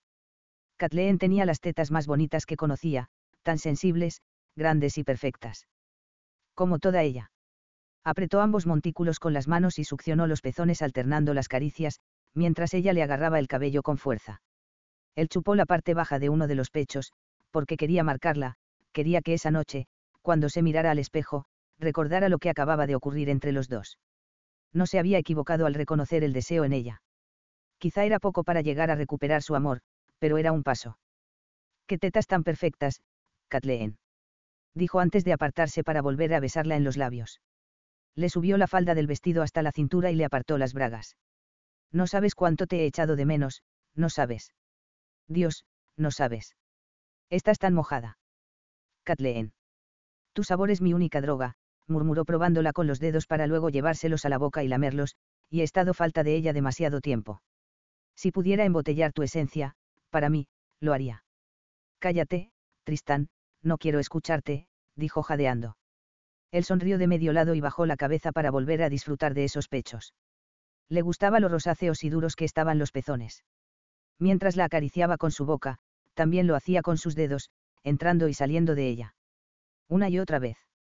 «Mi dulce, Kathleen», dijo cuando ella echó la cabeza hacia atrás. Su erección era dolorosa, pero daba igual, porque escucharla, tocarla, le parecía por ahora suficiente. Nunca existiría otra mujer para él. Nunca. Haz silencio, no quiero tus palabras. Solo no te detengas. Sí. Te detesto, Tristán. Gimió y lo sintió sonreír sobre la piel de sus pechos, luego recorrerle a besos el cuello. No tenía idea de qué carajos estaba haciendo, pero la necesidad de aliviar el implacable deseo, mezclado con rabia y odio, la superaban. Él soltó una risa suave y la sorprendió acuclillándose. Ella podría estar experimentando un delicioso cumplido de caricias a su cuerpo, pero su corazón continuaba cerrado. ¿Quién habría pensado que un día ella podría permitirse algo como lo que estaba haciendo ahora y precisamente con el culpable de su desdicha juvenil? La gran diferencia era que la Kat del pasado ya no estaba a cargo. Para Tristán, desde su posición, el cuadro que representaba Kathleen con las generosas tetas a la vista, las piernas torneadas, las bragas fuera de sitio, sumado a los jadeos que emitía, podría capturarse en un vídeo que Tristán difícilmente dejaría de ver a diario. Sin embargo, iba a confiar en que su memoria no olvidaría esta imagen. «Solo tienes que sentir placer», dijo arrancándole las bragas con facilidad, elevando una pierna de Kat sobre su hombro, ubicándola en el ángulo correcto, antes de hacerle un guiño y empezar a lamerle el sexo. «Nadie va a tocar lo que es mío», expresó con vehemencia, «¿lo entiendes? Si no terminas esto de una buena vez». Él sonrió de medio lado, porque tenía mucho que enmendar con ella, sin embargo, esta vez, él sería el que mantuviera el control en la parte sexual. Porque iba a enloquecerla, deleitarla y grabar su toque en ella, con sus caricias. «Ich», murmuró antes de succionar los labios íntimos con fuerza. Lamió, acarició y luego introdujo dos dedos en el interior, entrando y saliendo, jugueteando con el botoncito sensible. Mírame, mira quién está dándote placer. Ella rehusó y mantuvo los ojos cerrados, entonces Tristán se detuvo. Eres un malnacido manipulador. Dijo abriendo los ojos llenos de una tormenta que estaba a punto de desatarse y barrer con los sentidos de ambos. En ella, al recibir placer, y en él, al dárselo y tener el deleite de saborearla. Termina esto. Puedes decir por favor. Por favor, vete a la mierda, y termina lo que empezaste, Tristán. Él soltó una carcajada antes de lamerla de arriba abajo, masturbarla con los dedos, juguetear con ella hasta que empezó a sentir que iba a explotar. Kathleen era sensible y poseía una voluptuosa sensualidad, su cuerpo seguía siendo bello, más curvilíneo y lo tenía fascinado. Quería explorarla, no acabar nunca. Deseaba tenerla en su cama, besar cada pequeño recodo de piel, dejarse consumir en ella. Córrete, Kathleen, dijo y al instante, los labios íntimos succionaron sus dedos, mientras su boca continuaba acariciándola. Oh. Estoy a punto de... Oh. Jadeó incoherencias, al tiempo que sus paredes suaves se contraían, la sangre en sus venas fluía como lava volcánica y todo su cuerpo vibraba con un frenesí que había olvidado que existía. Él la siguió besando con suavidad en la boca y acariciándole los pechos con el dorso de la mano. Cuando los sentidos de Kat regresaron a la tierra, mantuvo la espalda apoyada contra la pared, la cabeza echada hacia atrás, intentando recuperar el aliento. No sabía cuánto tiempo había pasado. Pudieron ser minutos u horas desde que toda esta demencia empezó con él besándola. Tristán estaba muy excitado y cuando Kat lo agarró de nuevo de las solapas, él se sintió eufórico, porque necesitaba el alivio que solo ella podía otorgarle. Sus sentidos estaban alertas, el pulso le iba a 1000, en especial después de escucharla gemir, después de saborearla de todas las formas que le apetecieron en ese momento. Sin embargo, ella lo sorprendió apartándolo. Se acomodó rápidamente la ropa y se arregló el cabello con los dedos. Después, agarró la bolsa con la intención de irse. «Kathleen», preguntó apretando los dientes, porque su erección era dolorosa en esos instantes. Su chaqueta estaba arrugada, su camisa interior en igual condiciones y su cobarta torcida. Frunció el ceño. «Cariño». Ella tenía la mano sobre la manija. Lo miró con frialdad y altivez. «No soy tu cariño, Tristán. Gracias por el sexo oral. Me ha parecido un bonito entretenimiento nocturno», le hizo un gesto hacia la bragueta del pantalón que tenía la marca rígida del pene, «pero no me apetece continuar. Puedes aliviarte solo. Eres un hombre adulto y con experiencia, si mal no recuerdo. ¿Verdad?». Él la observó con incredulidad por este súbito cambio, no porque asumiera que harían lo que él necesitaba en estos instantes, que era entrar en ella, sino por la frialdad en Kathleen. Parecía como si, esta mujer que hacía solo unos instantes se había derretido bajo sus caricias, hubiera sido reemplazada por otra. Tristán se pasó los dedos entre los cabellos y caminó hacia ella. «Kathleen, no te marches. Da igual si no quieres continuar esto aquí». «Oh, pero, Tristán, no quiero continuar nada aquí, ni en ningún sitio. Sal a cenar conmigo mañana, por favor». «¿Por qué habría de hacer semejante estupidez?», preguntó. Tristán soltó una exhalación contenida. No podía esconder nada, el momento de pensar o analizar sus emociones ya había pasado. Solo quedaba la verdad. Una verdad que ella merecía saber y que él jamás debió ocultársela. «Porque te amo, por eso», dijo con determinación. «Jamás dejé de hacerlo». Kathleen abrió los ojos de par en par y, a continuación, soltó una carcajada. Él apretó los dientes, dolido y enfadado, pero no apartó su mirada de ella. «¿Cuál es el chiste, Kathleen, al decirte que te amo?», preguntó. «Creo que tienes un problema con el tiempo en que dices o confiesas ciertas cosas, Tristán», dijo colgándose la bolsa en el hombro. Abrió la puerta. «Me parece que se llama anacronismo. Y tú no me amas. Solo te amas a ti mismo o a tu empresa, así que no me vengas con mentiras que la Kathleen que alguna vez pudo haberte creído ya no está alrededor. Esa Kat del pasado necesitaba un cierre emocional y se lo has dado. Sin embargo, yo, la mujer a la que estás mirando en este momento, lo único que necesito de ti es que me dejes tranquila. Puedes quedarte con tus palabras de amor, porque a mí no me conmueven ni las creo». «Kathleen», dijo en un tono firme, mientras la agarraba de la muñeca. Las palabras de ella habían cortado tajos profundos. Recordaba claramente cuando Kat le había dicho que lo amaba, pero él se quedó callado. Se quedó callado, joder. Menudo imbécil había sido con esta mujer que ahora era tan diferente. No quedaban huellas de esa dulzura y marcada inocencia que él arrebató. Ahora comprendía todavía más la extensión del daño. Lo que acababan de hacer no significaba nada para ella, pero para él, había significado tantísimo.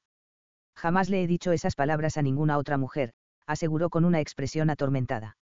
Ella se zafó con facilidad y notó la fugaz expresión de dolor que pasó por esos ojos aguamarina a causa de sus palabras, pero Kat no estaba para demostrar empatía con alguien que cuando le abrió su corazón, no la tuvo con ella. No creía en la confesión de Tristán. No creía en nada que saliera de su boca. Lo que hubiera dado por escucharlas cuando ella le confesó que lo amaba. Ya era tarde. Pues entonces tendrás que practicarlas para que puedas repetirlas para alguien a la que sí le interese escucharte, replicó con igual mordacidad. Gracias por el orgasmo, aunque los he tenido mejores. Adiós, Tristán. Él la quedó mirando con una mezcla de sorpresa y tormento por las implicaciones de sus palabras y el tono desapasionado. Un tono que contrastaba completamente con los gemidos y jadeos que había emitido bajo el toque de su boca y sus manos. No podía intentar conquistar a la Kathleen que una vez dejó atrás, le quedaba muy claro, lo que necesitaba era ganarse la confianza y enamorar a la mujer en que se había convertido esa Kat del pasado, la versión que le acababa de dar una bofetada a su ego y había desdeñado su confesión. Sin embargo, Tristán consideraba que este revés tan solo fortalecía su intención de recuperarla. No iba a claudicar. Ella abandonó el cuarto de baño y cerró con fuerza la puerta. Lo hizo, porque sabía que él no iba a seguirla, pues su ventaja era que Tristán no regresaría, con una erección pulsante y la ropa hecha un desastre, a la celebración del salón. Se marchó de la fiesta, pero no sin que antes su mejor amiga la mirase de un modo peculiar. Kat tan solo le dijo con un gesto que hablarían en otro momento. Después de tanto tiempo de ser amigas, ya sabían cuando la otra estaba atravesando alguna situación o complicada o simplemente ocurría algo que necesitarían conversar. Sin embargo, en este caso, el tema era el hermano de Agatha. Otra jodida vez. Ya eran adultas, así que lo hablarían como tales. Le diría la verdad, Tristán era un imbécil, discutieron y no tenía intención de volver a verlo, tal como había hecho esos años. Hunter la llevó a casa, pero antes de bajarse del automóvil la miró con pesar. ¿Es Tristán el motivo por el que no quieres una relación sentimental? Kat se quedó unos minutos en silencio y bajó la mirada para posarla sobre la orquídea que reposaba entre sus manos en esos instantes. La noche de verano estaba fresca, aún no llegaba el mes más caluroso. Juguetó con los pétalos blancos. Hunter.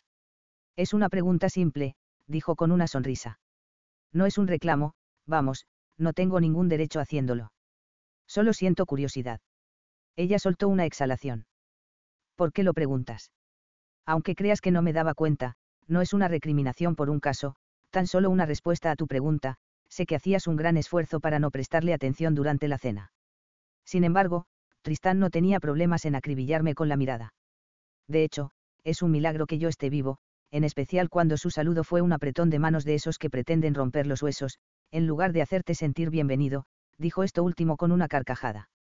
No fue difícil sumar 2 más 2, Kat. ¿Pasó hace mucho tiempo lo de ustedes o es reciente? Kathleen se sintió fatal por Hunter. No se merecía lo que había ocurrido, aunque no supiera la extensión de la situación. Sí, bastante tiempo. Fue complicado. Entiendo, replicó con su usual tono afable. Fue una bonita velada, Kat, gracias por haber sido mi cita de esta noche. Se bajó del coche y luego la acompañó a la entrada del edificio. Estaré alrededor si alguna vez me necesitas, aunque no sea solo para temas de migración, le hizo un guiño. De acuerdo. De acuerdo, gracias, dijo en un murmullo, antes de subir al cuarto piso. Después de desmaquillarse y ponerse el pijama, Kathleen se acostó en la cama. No iba a arrepentirse de las palabras que le lanzó a Tristán. Se las merecía todas. Ahora, finalmente, esperaba no volver a verlo y continuar con su vida en calma. Aunque la esperanza no siempre se presenta en los momentos que se requieren, y así lo comprobó al día siguiente cuando se reunió con Ramona. Capítulo 5. Kat había tenido un sueño reparador. Quizá la noche anterior dejó ir los últimos residuos de rencor, porque expresó el enfado acumulado de tantos años.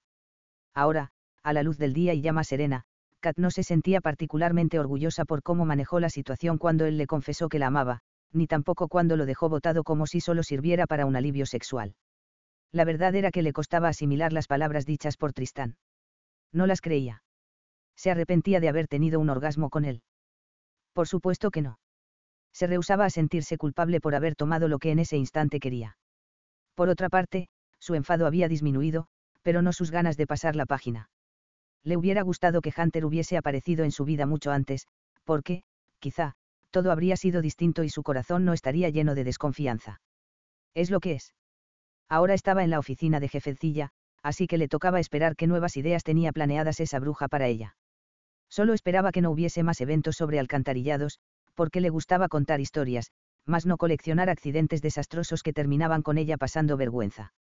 Ayer tuve una reunión con los editores, dijo Ramona. Estaba vestida con un impecable traje de oficina color blanco y tacones azules. La oficina tenía placas y reconocimientos de su trayectoria profesional. Rick me expuso, nuevamente, la idea de que mereces un ascenso para que solo te especialices en el área de cultura, en lugar de suplir eventualidades de otros temas. Lo he estado considerando. Kathleen observó a su jefa con interés. El área cultural es lo que me apasiona, aunque procuro expandir mis aprendizajes con los reportajes que realizo para otras áreas, dijo con cautela. Sí, quería ese ascenso como su próximo aliento, pero no podía mostrarse pretenciosa. Al final, si llegaba otra periodista que quisiera hacer su trabajo actual y sin quejarse, la reemplazarían. Su mundo laboral, como todos, era competitivo. Kat no era idiota. Has realizado una tarea bastante sólida para ser una profesional que apenas empieza esta larga caminata. Tu ascenso dependerá del resultado de tu próximo trabajo. Kat sentía el corazón latiéndole con gran emoción. Lo que había estado esperando todo ese año iba a concretarse. Tal como te mencioné ayer, Laila está de baja por maternidad y tú vas a reemplazarla en perfiles. Por supuesto, lo puedo hacer sin ningún problema. No he terminado, Kat, interrumpió. Hace varios años, la prensa de negocios ha estado interesada en una corporación local, cuyos propietarios son parte de la realeza social y financiera.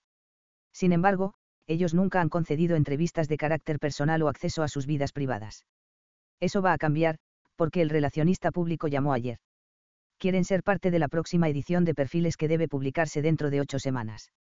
Esta es una oportunidad única que nos ayudaría a destacar más entre la competencia, porque es una familia con mucho prestigio y poder. En especial el CEO. Esta es una nota exclusiva. Suena estupendo, Ramona, dijo sacando el bloc de notas y un bolígrafo. Su mente estaba ya trabajando ángulos de inicio e ideas para las entrevistas. ¿Es este el reportaje que quieres que yo haga? Exactamente. De este trabajo periodístico depende tu ascenso. Kat quería levantarse y dar saltos de alegría. Sin embargo, se contuvo. Agarró el vaso de agua y dio varios tragos para serenarse. Al fin, tengo mi oportunidad. Utilizaré todos los recursos que estén a mi alcance, Ramona, puedes estar segura de ello. No voy a dejar de lado ningún esfuerzo. Ramona sonrió, complacida, y luego asintió. Me gusta esa actitud.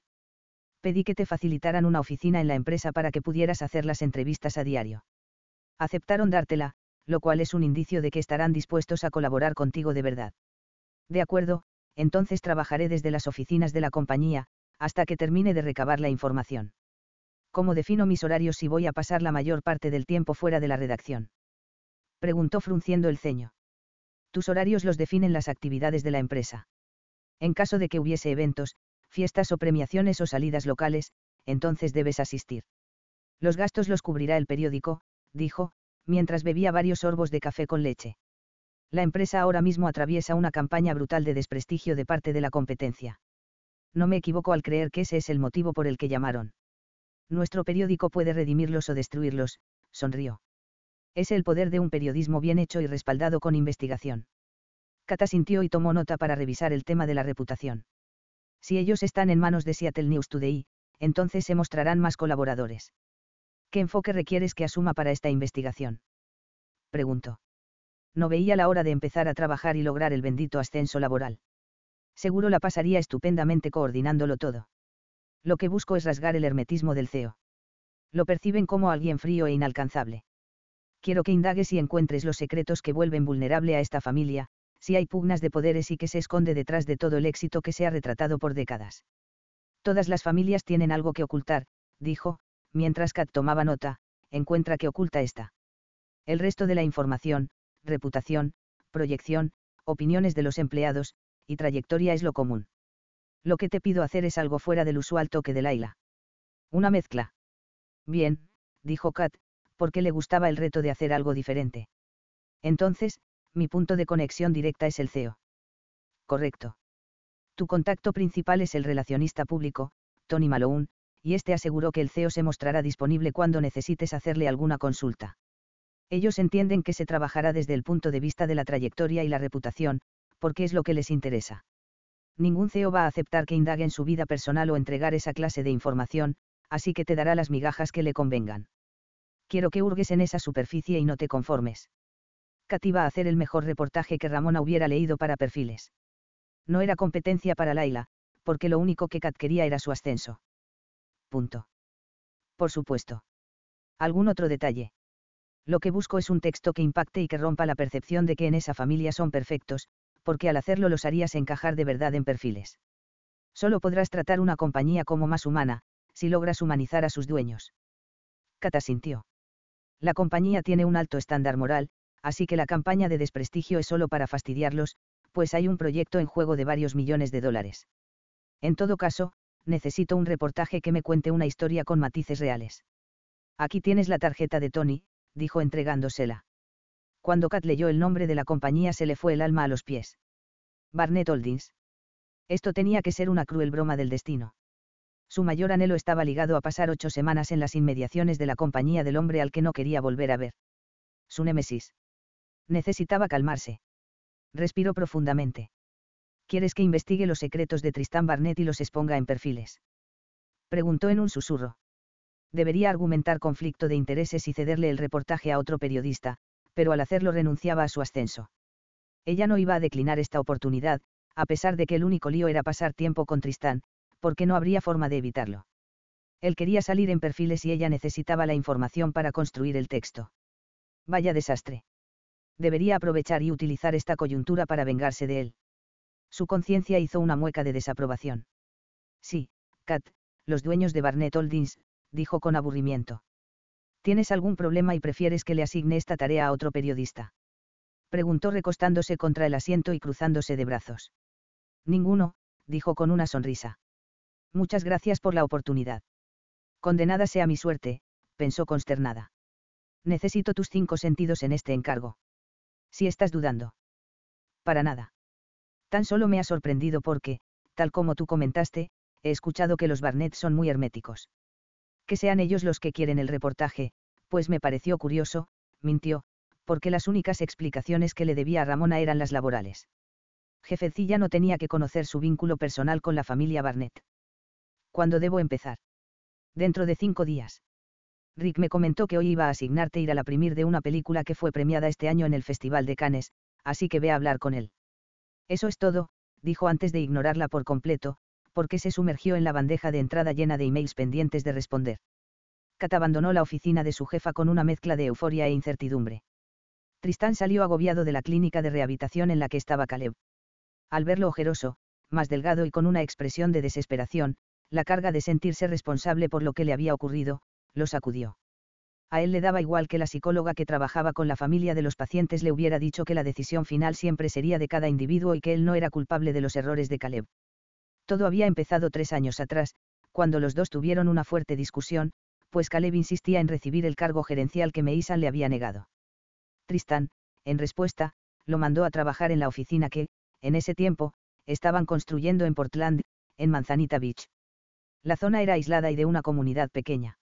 Tristán le dijo que si no lograba sacar adelante el proyecto en esa ciudad, entonces lo despediría y tendría que hallar la forma de buscarse el bonito título gerencial que quería en otra parte. Caleb le dijo a su hermano que era un pendejo, pero que iba a darle en las narices porque tendría éxito. Sin embargo, no fue así. Con la herencia de Falle ya en su cuenta bancaria, a él solo le importaba el cargo gerencial en Barnett Holdings más no el dinero, y dio rienda suelta a su libertad al estar lejos de Seattle y los paparazzi. A sus 27 años, él se creyó invencible. Empezó a rodearse de malas compañías y olvidarse que estaba en Portland para demostrarle a su hermano mayor que podía asumir responsabilidades y merecía el puto cargo gerencial. Los reportes de los guardaespaldas de Caleb a Tristán consistían en listas de sitios de apuestas, club de caballeros y drogas. El proceso de construcción del edificio de la empresa en Portland iba retrasado y su hermano aparecía cuando le daba la gana. Cabreado, no solo por Caleb, sino porque tenía a Peyton demandando más de él, Tristán viajó a Portland con Agatha para intervenir. Los 3 discutieron, gritaron y se mandaron al carajo, pero, al final, Caleb aceptó volver a Seattle y entrar en una clínica de rehabilitación. Byron, por supuesto, al enterarse exigió que su hijo estuviera en casa con médicos privados, mas no en una clínica con un montón de alimañas. Margie entró en una crisis de nervios.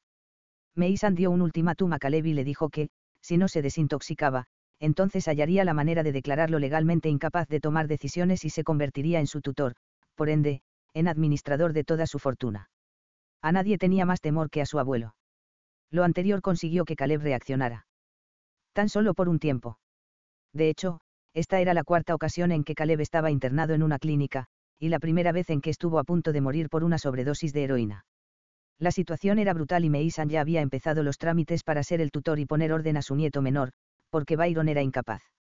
Tristán se culpaba por haberle dado un ultimátum a su hermano y decirle que se fuera a Portland. Parecía como si no pudiera dar con la manera idónea de manejar esa tóxica relación competitiva que Caleb había sembrado entre los dos, la cual le parecía ridícula. En la compañía, el staff administrativo creía que su hermano estaba en la central de Nueva York, porque así lo había informado él y lo reafirmaba Agatha. La condición de Caleb se mantenía fuera de los tabloides, pues se pagaba mucho dinero a un equipo especial de relaciones públicas para que así ocurriese. El gran problema, a juicio de Tristán, ni siquiera era que lo pillara algún paparazzi, sino que, a la mínima oportunidad, Caleb siempre se ingeniaba el modo de conseguir la jodida droga. Solo le quedaba esperar que esta fuese la última vez. Señor Barnett, dijo su asistente, Felicity, sacándolo de sus pensamientos. Necesito revisar la agenda de la tarde con usted. ¿Puedo pasar? Después de la visita a su hermano tuvo un almuerzo con unos clientes que solían trabajar con la compañía en Nueva York, pero ahora querían empezar nuevos proyectos en Seattle. Al menos, le gustaba que estos empresarios ya conocían la seriedad de su trabajo y no se inmutaban por los rumores. Por supuesto. ¿Qué novedades hay? Felicity Hoffman era muy pragmática y eficiente. Llevaba trabajando con él desde que fue nombrado CEO por su abuelo. La mujer no aceptaba idioteces y estaba habituada a trabajar en un entorno dominado por hombres. Se había ganado el respeto de los demás empleados, porque no se metía en cotilleos y era buena profesional. La oficina que asignó a la periodista ya está decorada y con todos los materiales que podría necesitar para trabajar, incluyendo impresora, papelería y las 2 estanterías altas que me pidió que consiguiera. La señorita Stegal llegará dentro de 5 días, según me comunicó Tony. El equipo de IT está terminando de instalar la parte tecnológica, pero es cuestión de unos minutos, explicó en su tono serio usual. Los presupuestos que usted aprobó ayer ya fueron enviados al departamento financiero. La cotización del nuevo lote de excavadoras está en su bandeja de correos electrónicos. Solo le queda un asunto, pero es de corte personal. No tengo nada personal que atender por hoy, Felicity. Ella se aclaró la garganta. Hoy es la cena de gala de la Fundación Deseos Cumplidos para Todos. Usted aceptó asistir al evento con la señorita Olivia Clermont, la tesorera de la fundación, hace un mes. La tintorería ya dejó su traje en el penthouse con su ama de llaves y Ansal ya tiene el itinerario. Tristán se pasó los dedos entre los cabellos. Mierda, esto era lo último que necesitaba. Salir en los periódicos con una mujer del brazo cuando sabía muy bien quién podría ver la foto y empezar a hacer conjeturas equivocadas. Necesitaba ver a Kathleen y empezar su cruzada para recuperarla. No se podía ganar siempre, lo llevaba claro, aunque podía aprender de sus errores. Él lo había hecho. ¿Me recuerdas la causa que persigue la fundación?, preguntó. En su plato de responsabilidad tenía bastante con lo cual lidiar. Sin su asistente ejecutiva estaría más estresado de lo usual. La mujer merecía un aumento salarial por su capacidad de diligencia. Definitivamente. Ya sabes que si son aspectos que no me parecen tan trascendentales o vinculados a mi gestión diaria, los tiendo a olvidar. La mujer de ojos negros y ligeras arruguitas alrededor esbozó una sonrisa. La Fundación Deseos Cumplidos para Todos hace realidad los sueños de los niños que tienen enfermedades terminales. La cena recauda fondos anuales para que esta causa sea posible de llevar a cabo. Tristán hizo un asentimiento. La señorita Clermont lo llamó un mes atrás para invitarlo. Usted, aceptó. Tristán hizo un leve asentimiento. Llama a la oficina de la ONG y dale mis disculpas a Olivia. Coméntale que surgió un imprevisto, pero que haré una donación por $20.000 a título personal y 20.000 como CEO de Barnett Holdings. Eso sería todo. Gracias. Una vez que Felicity se marchó, Tristán se apartó de la silla. No iba a arriesgarse con Kathleen dándole opción a creer que no iba en serio con ella. Se ganaría su confianza de nuevo, porque eso era más importante.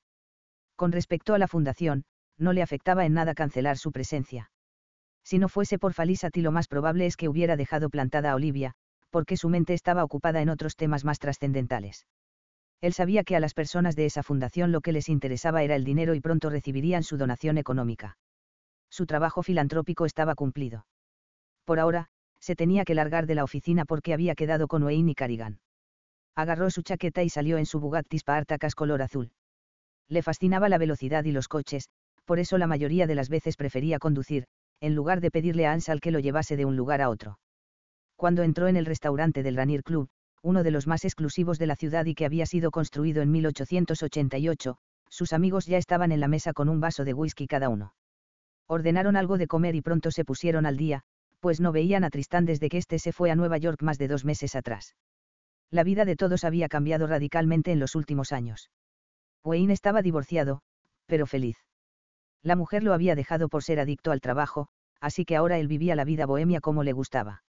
Carrigan se había casado con su novia de hacía años, Irene, y tenía 2 hijos, Duke y Mousis. Tristán era padrino del primero y Wayne del segundo. Finalmente, la volviste a ver, dijo Carrigan con una sonrisa. Él y Wayne apoyaron a Tristán durante el tiempo en que Peyton lo sacaba de quicio, así como después de que ella muriera, y ahora lo hacían con el tema más importante, Kathleen. Qué putada que te haya lanzado su veneno, pero ¿qué esperabas? Un recibimiento glorioso y lleno de ojos batiendo pestañas. Preguntó riéndose. Cuando Irene se enfada conmigo, Dios, mis argumentos de abogado no sirven para maldita cosa. Esa mujer tiene la capacidad de desbaratarlos. Así que no quiero ni imaginar cómo habrá sido de brutal escuchar las palabras de Kat. Siendo periodista, puff, su lógica y uso de palabras deben ser potentes. Tristán hizo un asentimiento y sonrió, porque Kathleen era muy lista. Claro que había leído sus artículos. Ese había sido uno de sus pequeños placeres, así como un modo de sentirse cerca de ella durante el tiempo en que sabía que ya estaba en Seattle, pero él no podía acercarse porque continuaba casado. Le daba igual si el tema que publicaba era de una creación de palitos de helados o la inauguración de un nuevo restaurante. Se trataba de Kathleen y eso era suficiente. Su estilo narrativo era ágil, directo y sabía capturar el ángulo que informaba con precisión. Hermano, si tanta complicación te causa, ¿por qué no buscas otra persona? A veces, dijo Wayne con simpleza, es mejor disfrutar la variedad que nos ofrece la vida. Cometí el error de casarme, no lo vuelvo a hacer, río tomando un trago de whisky. Vamos, estamos en nuestros 30s y hay un montón de coños con los cuales podemos pasarla bien sin firmar un documento o amargarnos. Mira que eres cínico, dijo Carrigan. Seguro te enamoras de nuevo por andar diciendo pendejadas, se rió de buena gana. Idiota. Kathleen, dijo en tono acerado mirando a Wayne, no es un puto coño. Ella es la mujer de mi vida, así que cierra el pico. Wayne elevó ambas manos en son de paz. Vale, no intenté insultarla ni mucho menos. Cálmate, replicó. Tristán se pasó los dedos entre los cabellos y meneó la cabeza. Mierda, me consume el hecho de que no me haya creído. Sé que al apartarla le di todos los motivos para odiarme, pero lo de ayer no dejó de afectarme. No puedes llegar a su vida como un huracán y pretender enmendar todo de un plumazo, dijo Carrigan. Además, ahora la verás casi todos los días y va a hacer ese reportaje para Perfiles. Esta es tu única oportunidad de hacer las cosas bien esta vez. Tendrás que serás paciente. Hazle comprender que no vas a renunciar a ella. O puedo presentarte a unas amigas que estarían dispuestas a entretenerte hasta que Kathleen entre en razón, ofreció Wayne, y en respuesta recibió la seña del dedo medio de Tristán. O no, se rió de su propio comentario, mientras Carrigan meneaba la cabeza en desaprobación. No pienso perderla de nuevo ni dar paso a que otro imbécil como Hunter Wagner intente robar lo que es mío, dijo Tristán, frustrado. Hunter tiene una lista de mujeres detrás de él. Se vuelve un circo cuando está en la corte trabajando algún caso, dijo Carrigan.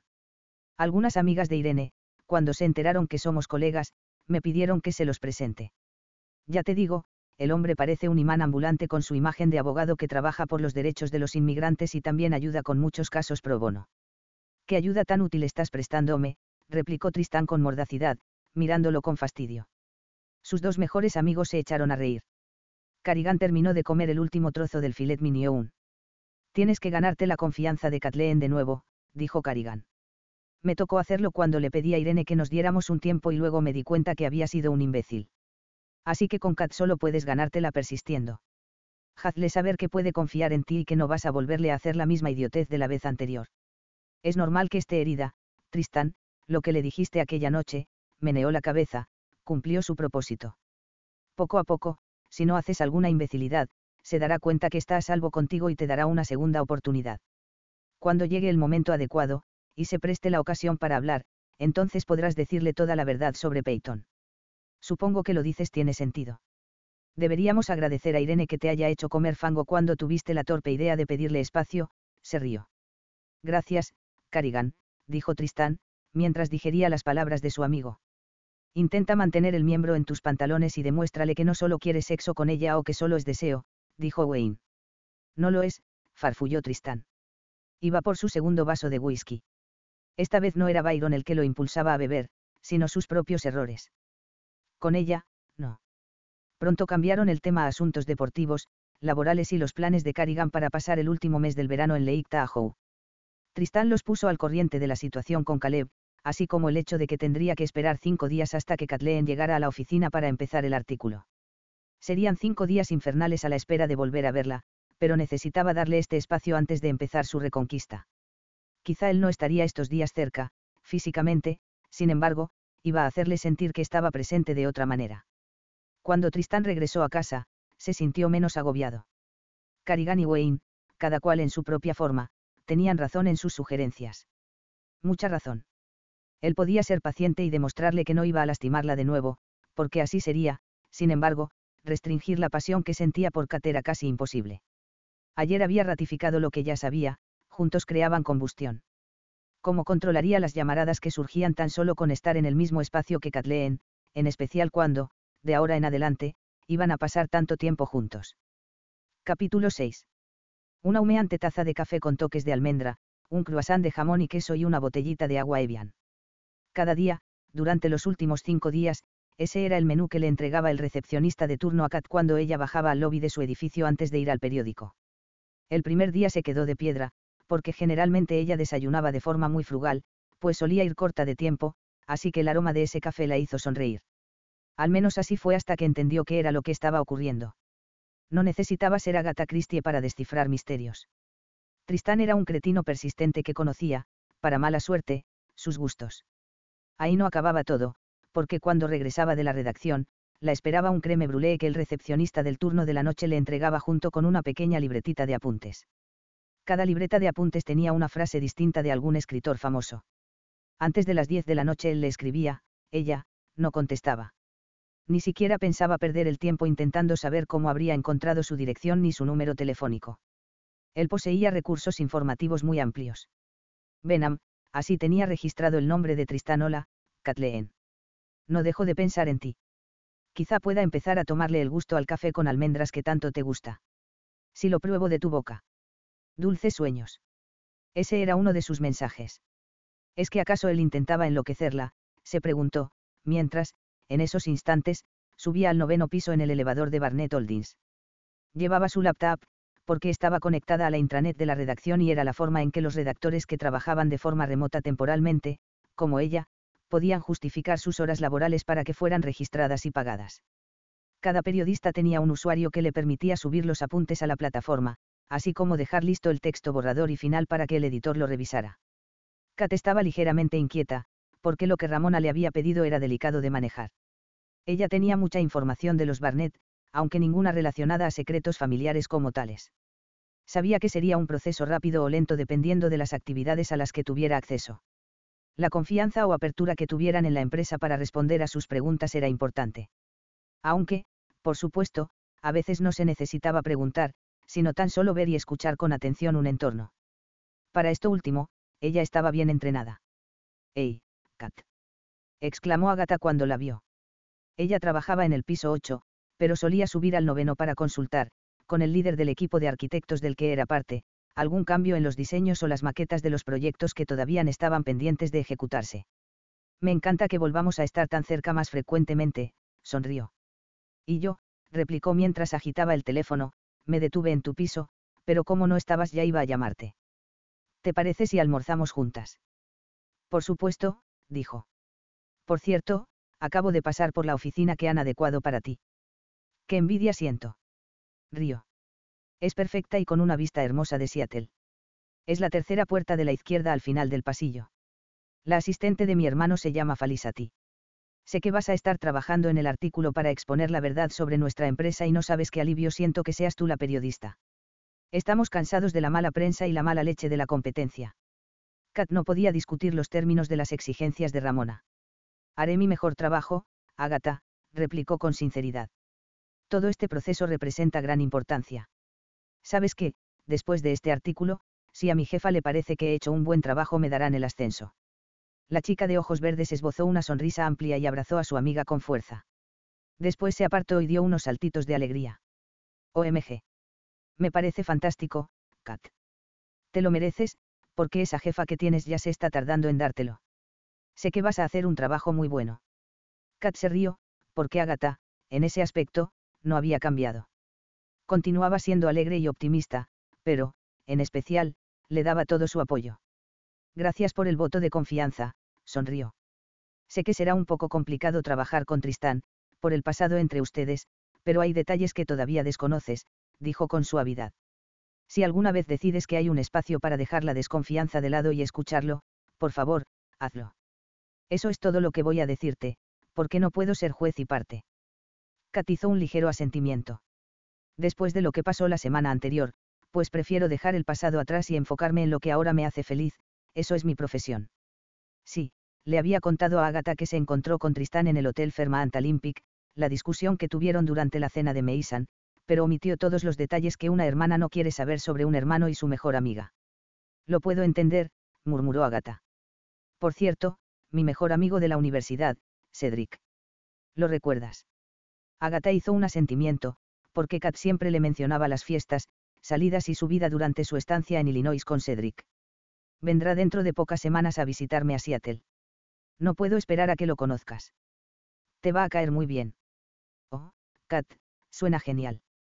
Ya llevas un año sin verlo. Creo que sería perfecto para ti, dijo Kat haciéndole un guiño. Cedric tiene 24 y está soltero. Tú tienes 23 y estás soltera. ¿Qué tal? Estás ejerciendo de cupido. Replicó carcajeándose. A diferencia tuya que siempre eres renuente a las citas a ciegas, yo me apunto a salir con Cedric cuando venga a verte a Seattle. De las fotos con el que me compartías, pues parece que está muy guapo. Así que no me vendría mal conocerlo mejor en persona. Si está lejos, da igual. Los avatares del destino se encargarán de arreglarlo. Eso mismo digo yo, aunque no sería una cita tan a ciegas, porque ya lo has visto en fotos, así que tienen ventaja los dos, replicó riéndose. El detalle está en que personalmente se lleven bien, será el reto, pero estoy segura de que van a tener mucho de qué hablar. Agatha sonrió, antes de despedirse de su amiga. Kat caminó a lo largo del pasillo recubierto de alfombra con oficinas a ambos lados, así como en un área más amplia en la que había cubículos. El edificio, al completo, era de Barnett Holdings. Entendía que cada piso tenía un área de especialidad de la compañía constructora con sus respectivos ejecutivos. Cuando llegó al escritorio de Felicity, la mujer sonrió con amabilidad. La señora era elegante, llevaba gafas para ver, el cabello recogido en un moño delicado, además que lucía impecable. No era intimidante, sino que destilaba calidez. Buenos días, mi nombre es Kat Stegal del Seattle News Today, saludó. La estábamos esperando, sonrió. Encantada de conocerla, señorita Stegal, soy Felicity, la asistente del señor Barnett. Él no se encuentra en el edificio aún, pero yo me encargaré de mostrarle alrededor. Por favor, dijo incorporándose del asiento que estaba tras un gran escritorio de caoba, sígame y la guiaré hasta su oficina. El señor Tony Malone se reunirá con usted dentro de 15 minutos. Kat notó que la puerta que decía Tristán G. Barnett. CEO estaba cerrada, sí. Los vidrios tenían un material que impedía ver el interior. Sintió curiosidad por conocer el espacio en el que un hombre como él comandaba una compañía millonaria. Sin embargo, apartó la mirada y avanzó hasta el sitio en el que estaba su despacho temporal y se quedó sorprendida apenas abrió la puerta. 2 estanterías blancas llenas de libros, biografías, novelas, textos de periodismo especializado y demás, cubrían una pared de lado a lado. El escritorio era de vidrio y la silla detrás de color azul oscuro. En otra esquina había una pequeña estación de café y té, además de una mini salita con mesa de centro. En otra área estaba una impresora, fotocopiadora, 3 bolígrafos Montblanc y post-its. El espacio no era inmenso, pero la distribución era idónea. Estaba boquiabierta. Esta oficina es preciosa, dijo en un susurro, emocionada. ¡Guau! Me alegra que sea de su agradado. El señor Barnett dio instrucciones muy claras sobre lo que debía hacerse para que usted estuviera a gusto trabajando, dijo con simpleza, pues no podría jamás comprender cómo esta información impactaba en Kathleen. La estación de café tiene 3 variedades, aunque no hay problema si no le gustan y prefiere otras. En la cafetería, en el piso 5, estarán encantados de traerle lo que hiciera falta. El equipo de IT ya ha dejado las conexiones listas. Muchas gracias, murmuró, contemplando cada detalle. Su sorpresa no era por la belleza de la oficina, sino porque este lugar era la representación de lo que una vez ella le había descrito a Tristán como el sitio en el que le gustaría trabajar cuando fuese periodista. La vista a la bahía era un plus que no tenía que ver con sus fantasías juveniles. ¿Cómo se acordaba él de sus balbuceos, después de tantos años? Kat no quiso dejarse afectar por el gesto. Lo más probable es que este gesto respondiese al hecho de que él quería ganarse su buena voluntad, porque haría esa nota periodística de la cual dependía una gran ayuda para la reputación social y empresarial de Barnett Holdings. Si eso es todo, no es porque yo le importe. Ella había leído los datos referentes a los rumores sobre compra de materiales de baja calidad para construcción, poca seguridad en las obras, falta de pago justo de horas extras de los obreros e incumplimiento de normas ecológicas. No era nada agradable lo que se decía, había notado Kat. Así ella recabaría información de la empresa para contrastar y tomaría su propia decisión. Imaginaba que Meisan estaba al corriente de lo que estaba ocurriendo y de seguro estaría enfadado. El anciano ya no intervenía en la empresa, se lo había comentado varias veces durante sus conversaciones, pero Kat sabía cuánto le importaba a él que la familia estuviera bien en general. Kat no podría pensar en cuál sería la posición de Byron sobre toda esta situación, cuando, según lo que, a veces, Agatha le contaba, estaba en las oficinas del piso 7 para fastidiarle la existencia a Tristán. Su mejor amiga siempre decía que la mejor decisión que tomó fue comprar un piso lejos de la mansión, porque no soportaba la toxicidad de sus padres y además su independencia era importante. Kathleen, cuya madre era una mujer a la que no le gustaba el drama, se sentía afortunada de no tener esa clase de problemas familiares. En algunas ocasiones, experimentaba la nostalgia de no tener a su padre. Se preguntaba cómo se habría sentido Lennon al saber que ella era periodista, que había seguido sus pasos. Se habría sentido orgulloso. Habrían compartido anécdotas de la profesión. Esas serían siempre preguntas sin resolver. En alguna ocasión, ella buscó el periódico en el que Lennon había trabajado, pero este ya había cerrado sus oficinas, así que fue imposible contactar con algún excompañero de su padre. Esta es la vida. Felicity, dijo, mientras dejaba sus pertenencias sobre el escritorio, esta oficina es el sueño de cualquier escritor. ¿De quién era antes de que yo llegara? La mujer esbozó una sonrisa. Uno de nuestros ejecutivos que se trasladó a Nueva York hace varios meses, así que estaba vacía. El señor Barnett contrató un equipo de decoradores. ¿Decoraron todo esto en 5 días? Preguntó sentándose en la silla azul. Era comodísima. Justo lo que su espalda necesitaba. La mujer hizo un asentimiento. La dejo para que se ponga cómoda, sonrió. Si tiene cualquier requerimiento, mi extensión es la 104. Bienvenida a la empresa. Gracias. Murmuró Kat sin salir del shock, mientras miraba alrededor. Se incorporó y revisó los libros. Sintió un nudo en la garganta cuando notó ediciones especiales con cobertura de cuero e interior de páginas decoradas a mano, porque eran los clásicos griegos. Cuando abrió la Ilíada vio la letra de Tristán. Como el mito de Prometeo, que le dio fuego a la humanidad. Tú eres la flama de mi existencia. Lejos o cerca. Siempre. Con amor. T.G. Barnett. Kathleen se quedó mirando la dedicatoria y no se dio cuenta de que estaba llorando hasta que una gota salada desvirtuó la tinta. Se limpió las mejillas y sacudió la cabeza. No, no voy a creerle nada, menos por unos libros o palabras bonitas o una oficina hecha a la medida de mis sueños. Con ese pensamiento, rabiosa por cómo él conseguía fastidiarle su día, entró en la intranet del periódico para responder emails y también porque necesitaba idear un título para su nota. Esa era la primera parte que tenía lista cuando había un artículo por desarrollar. Daba igual si contaba o no toda la información, así funcionaba su cerebro creativo y periodístico.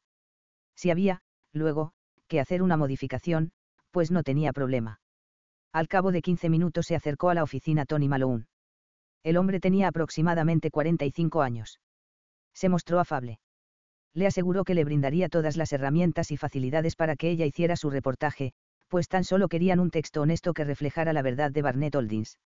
Le entregó una lista con los nombres de los gerentes y jefes de sección. Kat le preguntó detalles sobre el rol de la junta directiva y Tony le explicó que estaba presidida por Byron, aunque había otros 6 accionistas minoritarios y expertos en diferentes ramas corporativas. Él le comentó que Meisan ya estaba retirado por completo de los asuntos de la compañía, pero si a ella le apetecía entrevistarlo no habría problema.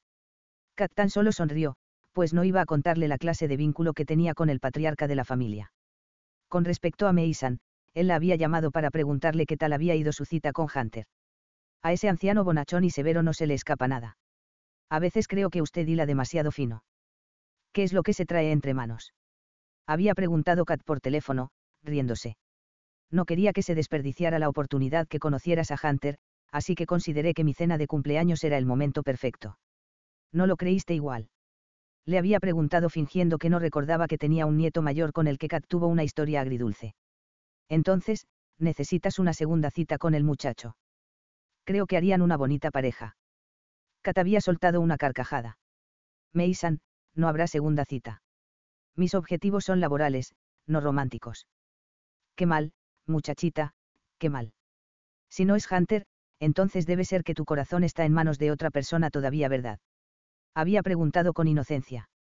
Aunque Kat sabía que él era muy astuto y siempre estaba ideando planes. Meisan.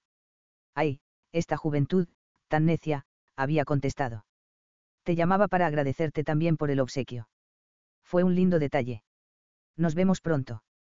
Kat había cerrado la llamada con la misma sensación de siempre. Meisan sabía algo en específico sobre su pasado con Tristán. Pero, ¿qué? Ahora, después de lo que acababa de decirle Agatha en el pasillo, sintió más curiosidad. Sin embargo, había sido, precisamente, esa curiosidad la que consiguió que terminara con el corazón roto. Prefería entonces quedarse con la duda de lo que sabían Meisan no Agatha. Los más jóvenes de la empresa, el área administrativa y rangos medios, suelen tener after office los viernes, le dijo Tony en ese momento. Quizá puedas considerar unirte y utilizar esa experiencia para dar un matiz adicional al reportaje.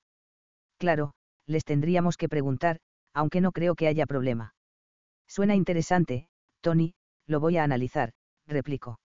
En esa clase de situaciones las personas solían estar más dispuestas a contestar preguntas sin la presión de un horario por cumplir o la presencia de una autoridad alrededor. Una vez que Tony se marchó, Kat fue a la estación de café.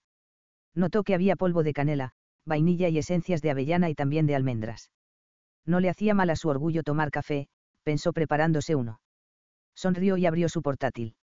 Un ligero exceso de cafeína era perfecto para empezar esta aventura.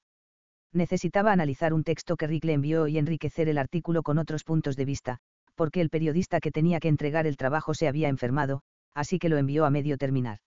El tema era sobre una marca de ropa confeccionada por indios americanos de Arizona y que estaba vendiéndose en malls y tiendas de ese estado. Kat hizo 2 entrevistas telefónicas, contrastó las fuentes del otro periodista, editó el texto y se lo mandó de regreso a su editor. Ella estaba en otra locación y con un trabajo especial encargado por Ramona, pero Rick continuaba siendo su jefe inmediato. Si de un momento a otro le pedía ir a otra premier cinematográfica, una obra de teatro, una exposición o lo que fuese, ella tendría que salir para cumplir con la consigna. Cuando Kat se sumergía en su trabajo, el mundo dejaba de girar. Como ahora. Me habría gustado darte la bienvenida personalmente, pero tuve una reunión muy temprano con unos clientes. ¿Qué te ha parecido la oficina? Ella se asustó y dejó de teclear de inmediato, elevó el rostro en un acto reflejo. Tristán estaba con el hombro apoyado en el marco de la puerta, con los brazos cruzados y un pie sobre el otro. ¿Cuánto tiempo habría estado mirándola?, se preguntó. A juzgar por la cómoda postura de él, al parecer, llevaba ahí un buen rato. Tristán exudaba poder y pura energía sexual que le llegaban a ella en oleadas. Menos mal, Kat había aprendido a nadar, así que trataría de no ahogarse. No pudo evitar el ligero temblor que le recorrió el cuerpo y el aleteo en el estómago. Sabía que este mentiroso era el causante de sus reacciones. Kat entrelazó los dedos y los apoyó sobre el escritorio. Esta mañana llevaba el cabello recogido en media coleta y maquillaje sencillo, aunque diseñado para realzar sus ojos y pómulos. En los labios se aplicó solo chapstick. Profesional e indiferente, se repitió. Está bonita, gracias por adecuarla para que pueda trabajar a gusto, dijo con simpleza. Aunque si intentas sobornarme con un sitio como este para condicionar el ángulo de mi reportaje, entonces estás perdiendo tu tiempo. Tristán se apartó del umbral y avanzó hasta el escritorio. Absorbió la imagen de Kat con avidez. Estaba hermosa como siempre. Su expresión distante no era razón suficiente para mantenerlo alejado. Sin ningún impedimento giró la silla de Kat hasta que ella estuvo frente a él, después apoyó ambas manos sobre los reposabrazos. Ella enarcó una ceja pretendiendo que no la afectaba. Pero él leía su cuerpo, en especial cómo el pulso del cuello le vibraba con insistencia. Intento que estés a gusto, no sobornarte, replicó sonriendo al notar cómo Kat parecía debatirse entre clavarle las uñas o empujarlo. Se inclinó hasta que su rostro estuvo muy cerca del de ella. Me habría gustado encontrar un elefante de madera de la India para ponerlo sobre tu escritorio y así la oficina habría sido como me la describiste el día en que fuimos a cenar a ese restaurante de fondue. ¿Lo recuerdas? Le preguntó y se aproximó, hasta que sus labios quedaron a milímetros de distancia. Kat tragó saliva, por supuesto que lo recordaba. Esa noche se habían besado con una pasión intensa, él la había acariciado íntimamente con los dedos, mientras ella jadeaba y le rogaba que no se detuviera. Él la hizo gemir y, claro, no se detuvo. No, no recuerdo nada, replicó con altivez.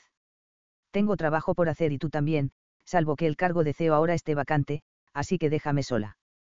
Tristán se rió con suavidad. La había echado de menos. No la llamó mentirosa por fingir que no recordaba lo que juntos habían hecho, al salir de ese restaurante de fondue años atrás. No obstante, la mirada de ella daba a entender que sí recordaba a la perfección esa noche. Si acaso esos ojos intentaban mentir, entonces el ligero sonrojo la traicionaba. Él había tenido suficiente tiempo en esos años para evocar sus momentos con ella. Te invito a cenar conmigo esta noche, Kat, dijo a cambio, moviendo el rostro con lentitud como si fuera a besarla en los labios, la sintió contener el aire, pero él dejó tan solo un beso en la mejilla, deteniéndose unos segundos de más, y luego volvió el rostro para mirarla a los ojos. ¿Qué te parece? Ya tengo planes y compañía, dijo con rapidez. Un destello fugaz de furia pasó por los ojos de Tristán y Kat enarcó una ceja. Estaba hincando a una pantera con la punta de una lanza, lo sabía, sin embargo, no quería detenerse. Estoy mal de la cabeza o el perfume de este hombre está enloqueciéndome, pensó con la respiración agitada. Entonces tendré que darte un motivo para que analices si de verdad merece la pena salir con esta persona, dijo controlando sus celos. Sus amigos le habían dicho que estaba dolida y que no confiaba en él, así que era lógico que prefiese seguir a la defensiva. Sin embargo, lo anterior no lo hacía inmune, en absoluto, a querer arrancarle la cabeza a cualquiera que hubiera osado pedirle a Kat una cita, en especial ahora que estoy falto de cafeína. Tristán. Dijo en tono de advertencia. ¿Te gustó el café? Preguntó recorriéndole el cuello con besos suaves. Imaginé que quizá no apreciarías que te lo llevara personalmente, así que Ansal fue el encargado de dejar todo listo para ti. Recuerdo que tiendes a desayunar poco cuando tienes muchos pendientes. No es un paso muy acertado pasar la mañana sin comer suficiente, menos cuando vas de un sitio a otro para conseguir tus entrevistas. Ella hizo una mueca y lo miró con fastidio. Mi rutina y mi alimentación es asunto personal, así como lo que hago. Estás empezando a parecer un acosador, replicó y lo sintió sonreír contra su piel. Apártalo, Kat, apártalo, le gritaba su sentido común. No quiero que me envíes detalles, no quiero que recuerdes cosas sobre mí, no te quiero cerca de mí. Él se apartó de cuello, pero no sin antes darle un ligero mordisco. Ella contuvo la respiración. No podía moverse, porque estaba atrapada en la silla, con los brazos y el cuerpo masculino rodeándola, por completo, podría empujarlo, pero la silla se movería y él seguiría sin apartarse. Kat era obstinada y rehusaba darle a entender que la afectaba, Tristán era alguien persistente y que sabía lo que provocaba en ella. En cambio, Kat, yo solo te quiero a ti, dijo mirándole la boca. Después la miró a los ojos con intensidad, todo de ti. Él sentía un gran alivio de saber que su cercanía la afectaba a ella tanto como ella a él. El ambiente entre los dos estaba sobrecargado de partículas eléctricas. Eso nunca iba a cambiar. Ella lo había enamorado sin proponérselo y desde entonces su corazón jamás volvió a pertenecerle, de hecho, no lo quería de regreso, porque estaba en manos de la persona que le importaba. Kat le había enseñado a amar y que podía ser amado por quien era de verdad, mas no por su apellido o sus conexiones sociales, tal como les ocurría a los hombres de su posición, a varios de sus amigos. No podía dejarla ir, porque sería el equivalente a bucear en aguas cristalinas y profundas, pero quedarse sin oxígeno. Él no quería revivir el pasado, sino crear nuevas memorias con Kat. Mala suerte, Tristán, tu tiempo ya pasó hace mucho. Lo dejé muy claro la semana pasada. Un rato entretenido y fue todo, replicó. Sé que estás lastimada, sé que hice mal, mi vida, lo sé. Creía que estaba tomando la decisión correcta, pero fue una decisión egoísta. Me equivoqué, Kat, dijo en un susurro. He pagado mi error con creces. Me alegro, replicó con frialdad. Él apoyó la frente contra la de ella. Estás perdiendo tu tiempo conmigo cuando puedes estar con otra persona. ¿Es eso lo que quieres de verdad? ¿Quieres que esté con otra mujer, a pesar de que te he dicho que eres tú la única que me interesa? No quiero perderte, Kat, cuando acabo de encontrarte de nuevo. Kat estaba agotada de estar enfadada y dolida, porque era completamente incómodo cargar con algo así por tanto tiempo. Y ahora, Aunque su mente intentara conjurar ideas de paz y alegría, no lo conseguía, pues su urgencia de besar y abofetear, en parte iguales a Tristán, eran fuertes. Iba a pasar los siguientes días alrededor de él, así que ignoraba qué rayos iba a hacer para mantener el control.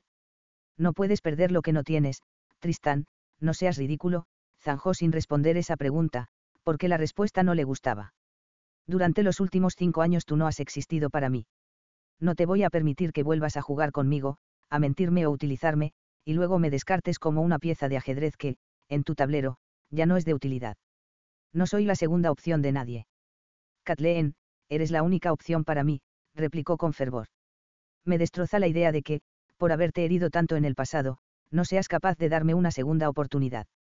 No encuentro la forma de dejar de pensar en ti. No puedo concebir la idea de mi vida sin ti. 5 años fueron un infierno. Tú eres responsable de tus propios actos, yo no puedo redimirte, replicó con los ojos a punto de derramar las lágrimas que no quería ni iba a dejar escapar. Si pudiste follar con otras mujeres sin problema, entonces encontrarás a sí mismo el camino de elegir una de ellas para darle tus atenciones y tiempo. Jamás tuve sexo con otras mujeres. Exclamó con el rostro muy cerca al de ella. Al hablar sus labios se rozaban. Le costaba calmarse y su pulso era incontrolable. Lo intenté, carajo, lo intenté, pero en cada una veía tu rostro, y no eran tú. Estás grabada en mi piel, Kathleen. Él le agarró el mentón y notó los ojos llovidos de Kathleen. Su expresión era una mezcla de vulnerabilidad y también tristeza, como si no supieran si pedirle que se marchara o que se acercase más. Sintió un mazazo directo en el plexo solar. No compliques mi existencia, Tristán, dijo. Reconstruí mi vida, construí mis sueños, viajé y conocí muchas experiencias maravillosas. Pasé muy bien en estos años en que no estuviste a mi alrededor. Escucho lo que me dices, pero es todo. Él soltó una larga exhalación. ¿Es verdad que tienes una cita? Preguntó a cambio. Porque si no es así, por favor, cena conmigo esta noche. Ella se encogió de hombros porque no iba a responder esa pregunta, cuya respuesta era un no rotundo. Le daba lo mismo si se quedaba con una duda o si lo incomodaba o lo que fuese. Kathleen, siempre has sido tú, le acarició los labios con los suyos, sin besarla, era un contacto suave y casi reverencial. Seré paciente hasta que estés lista para escuchar mis explicaciones sin que las condenes o no las creas. Puedes odiarme si quieres, culparme, pensar lo peor de mí, lo que te apetezca, pero, por favor, no te apartes. Necesito trabajar, Tristán, replicó con la voz firme. A menos que quieras que escriba sobre cómo el CEO de Barnett Holdings intenta condicionar la nota de una periodista al atormentarla con sus sinsentidos. Ella sintió un nudo en la garganta. Apartó la mirada, porque sentía deseo e impotencia. ¿Cómo podía ser él tan increíble y tan enfurecedor al mismo tiempo? ¿Cómo podía tener los detalles de estos 5 días y haberle diseñado la oficina, una oficina que era temporal, después de decirle, años atrás, que ella no era suficiente? Voy a estar en tu edificio a las 8 de la noche. Si no quieres cenar conmigo, al menos acepta la comida que voy a llevarte. ¿Puedes lidiar con eso? Preguntó con suavidad, mientras se erguía y rodeaba el escritorio para dirigirse hacia la puerta. Le quedaban muchas reuniones y todas eran fuera de la oficina, él había cambiado el horario de una de ellas para ver a Kathleen. Ella se cruzó de brazos. Depende qué comida, dijo con una mueca, porque cuando llegaba de la redacción lo último en lo que pensaba era cocinar. A veces, por simple cansancio, a duras penas se hacía noodles de microonda, pero no quiero verte. Él le regaló una sonrisa deslumbrante. Puedes considerar responder mis mensajes. No presiones, Tristán, replicó antes de desentenderse de él, mientras trataba que sus manos dejaran de temblar y su pulso recuperase el ritmo normal. Tristán hizo un asentimiento y salió de la oficina dejando una estela de perfume que la acompañó a Kat el resto de la jornada. Capítulo 7. Durante las siguientes 4 semanas, la dinámica entre ellos fue muy similar a ese primer día. Sin embargo, no hubo más interacciones en la oficina de Kat, porque Tristán pretendía mantener su miembro en los pantalones. ¿Cuánto tiempo iba a durarle la proeza de intentar no seducir a Kathleen? Esa era la pregunta del $1.000.000, porque la mujer lo tentaba de todas las formas posibles, no necesitaba hacer nada en particular para lograrlo. Se trataba simplemente de ser ella. Punto.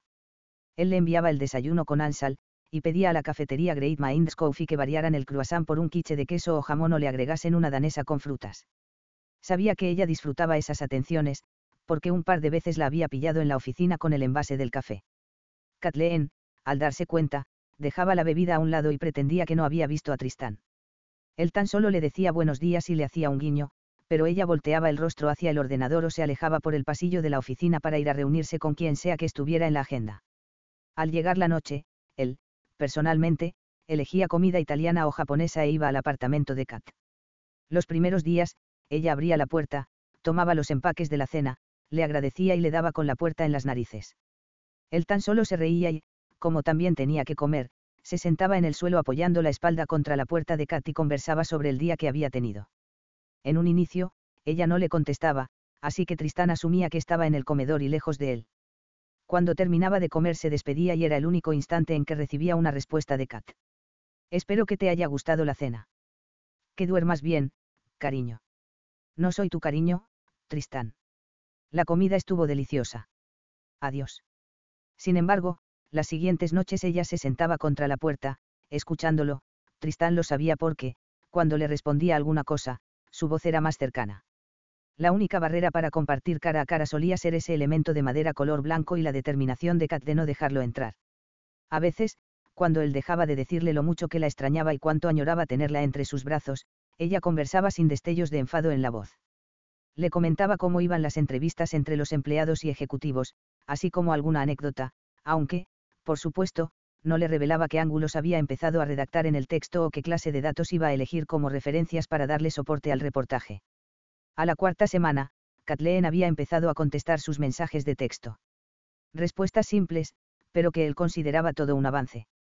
Una tarde, el coche de Kathleen se había quedado con una llanta baja. Así que él le ofreció llevarla a la casa. El trayecto fue silencioso, pero su simple compañía le pareció suficiente. Le ofreció que Ansal fuese a recogerla a casa para llevarla a la oficina a diario, pero ella, claro, rehusó. Tristán la invitó a ver obras de teatro, al cine, a caminar por la playa, a cenar, a ir un brunch, a dar un paseo fuera de Seattle, a juegos de hockey sobre hielo, a conciertos de bandas que eran las favoritas de Kat, Coldplay, con esta casi la convence, Red Hot Chili Peppers, Taylor Swift, Shakira y hasta Rihanna. Nada. No aceptó ninguno. Su Kathleen era un hueso duro de roer.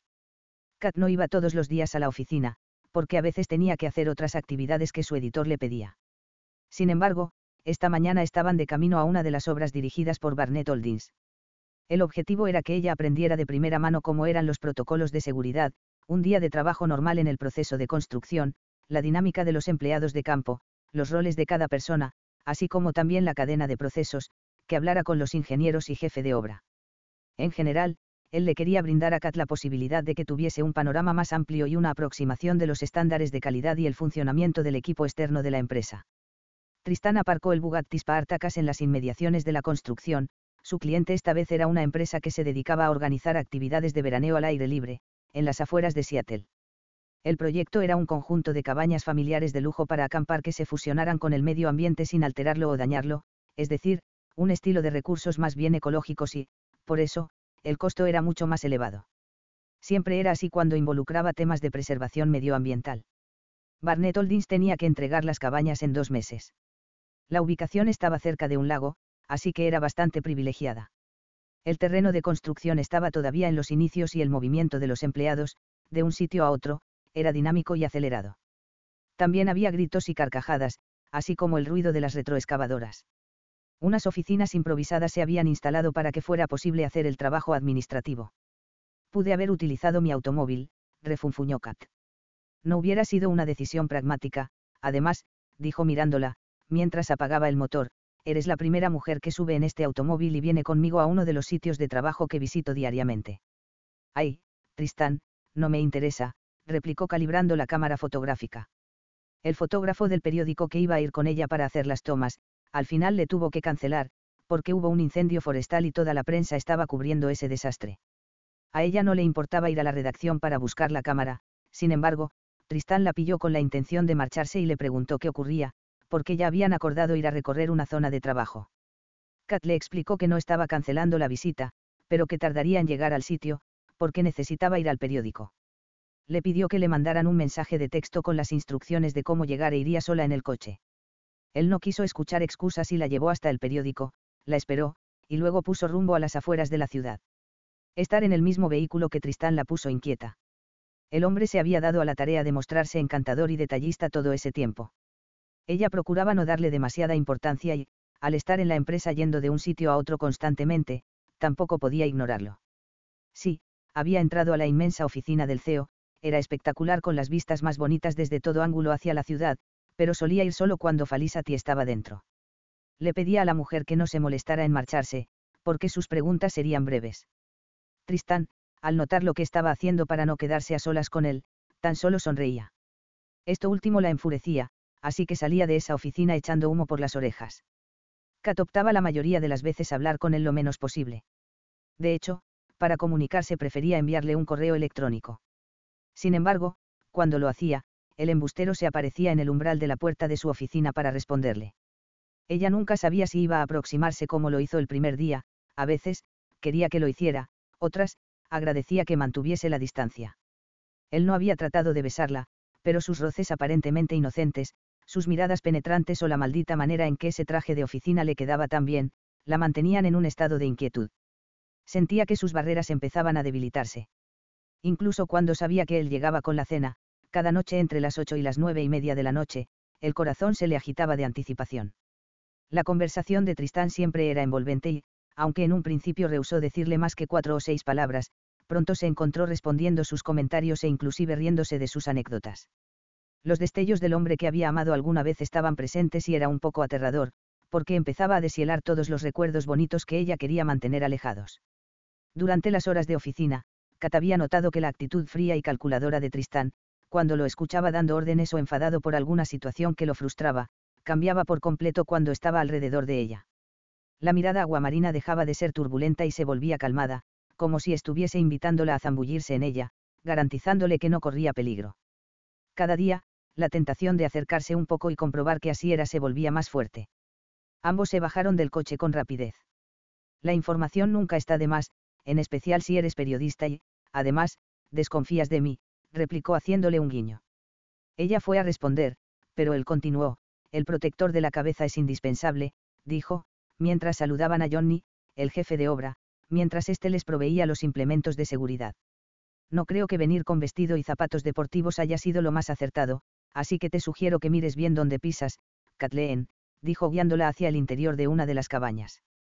No tenía techo, pero las divisiones de lo que sería la cocina, comedor, habitaciones y la escalera al segundo piso ya estaban cimentadas.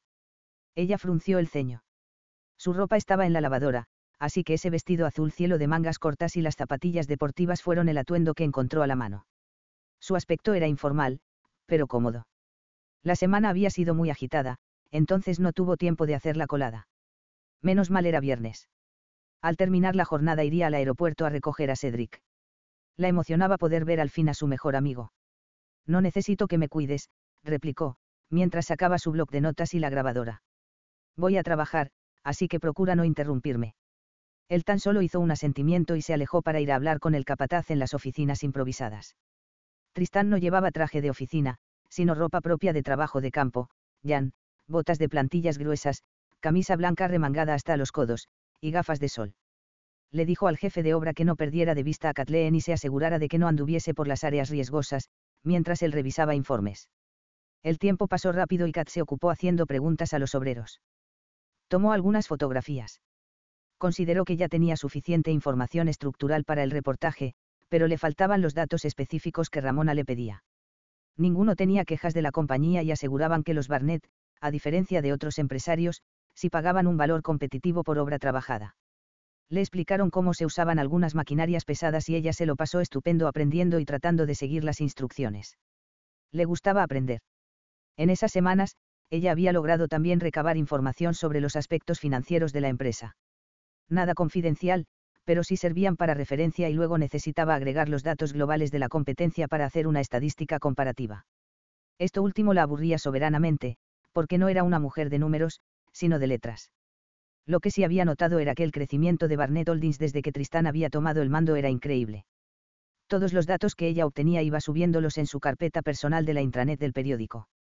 Le gustaba tener sus notas en un solo sitio, así que le parecía más coherente registrar a diario sus impresiones, porque así su proceso de escritura era más rápido. De hecho, ya había empezado los primeros párrafos del reportaje. Uno de los aspectos que no le gustó, porque no comprendía el motivo de la ponzoña que destilaba Byron contra su hijo, fue cuando tuvo que entrevistar al ex CEO de Barnett Holdings. Este le dijo sin tapujos que no confiaba en la gestión de Tristán. De hecho, lo culpaba de esa campaña de desprestigio, argumentando que su hijo mayor no se había ganado el respeto de sus pares.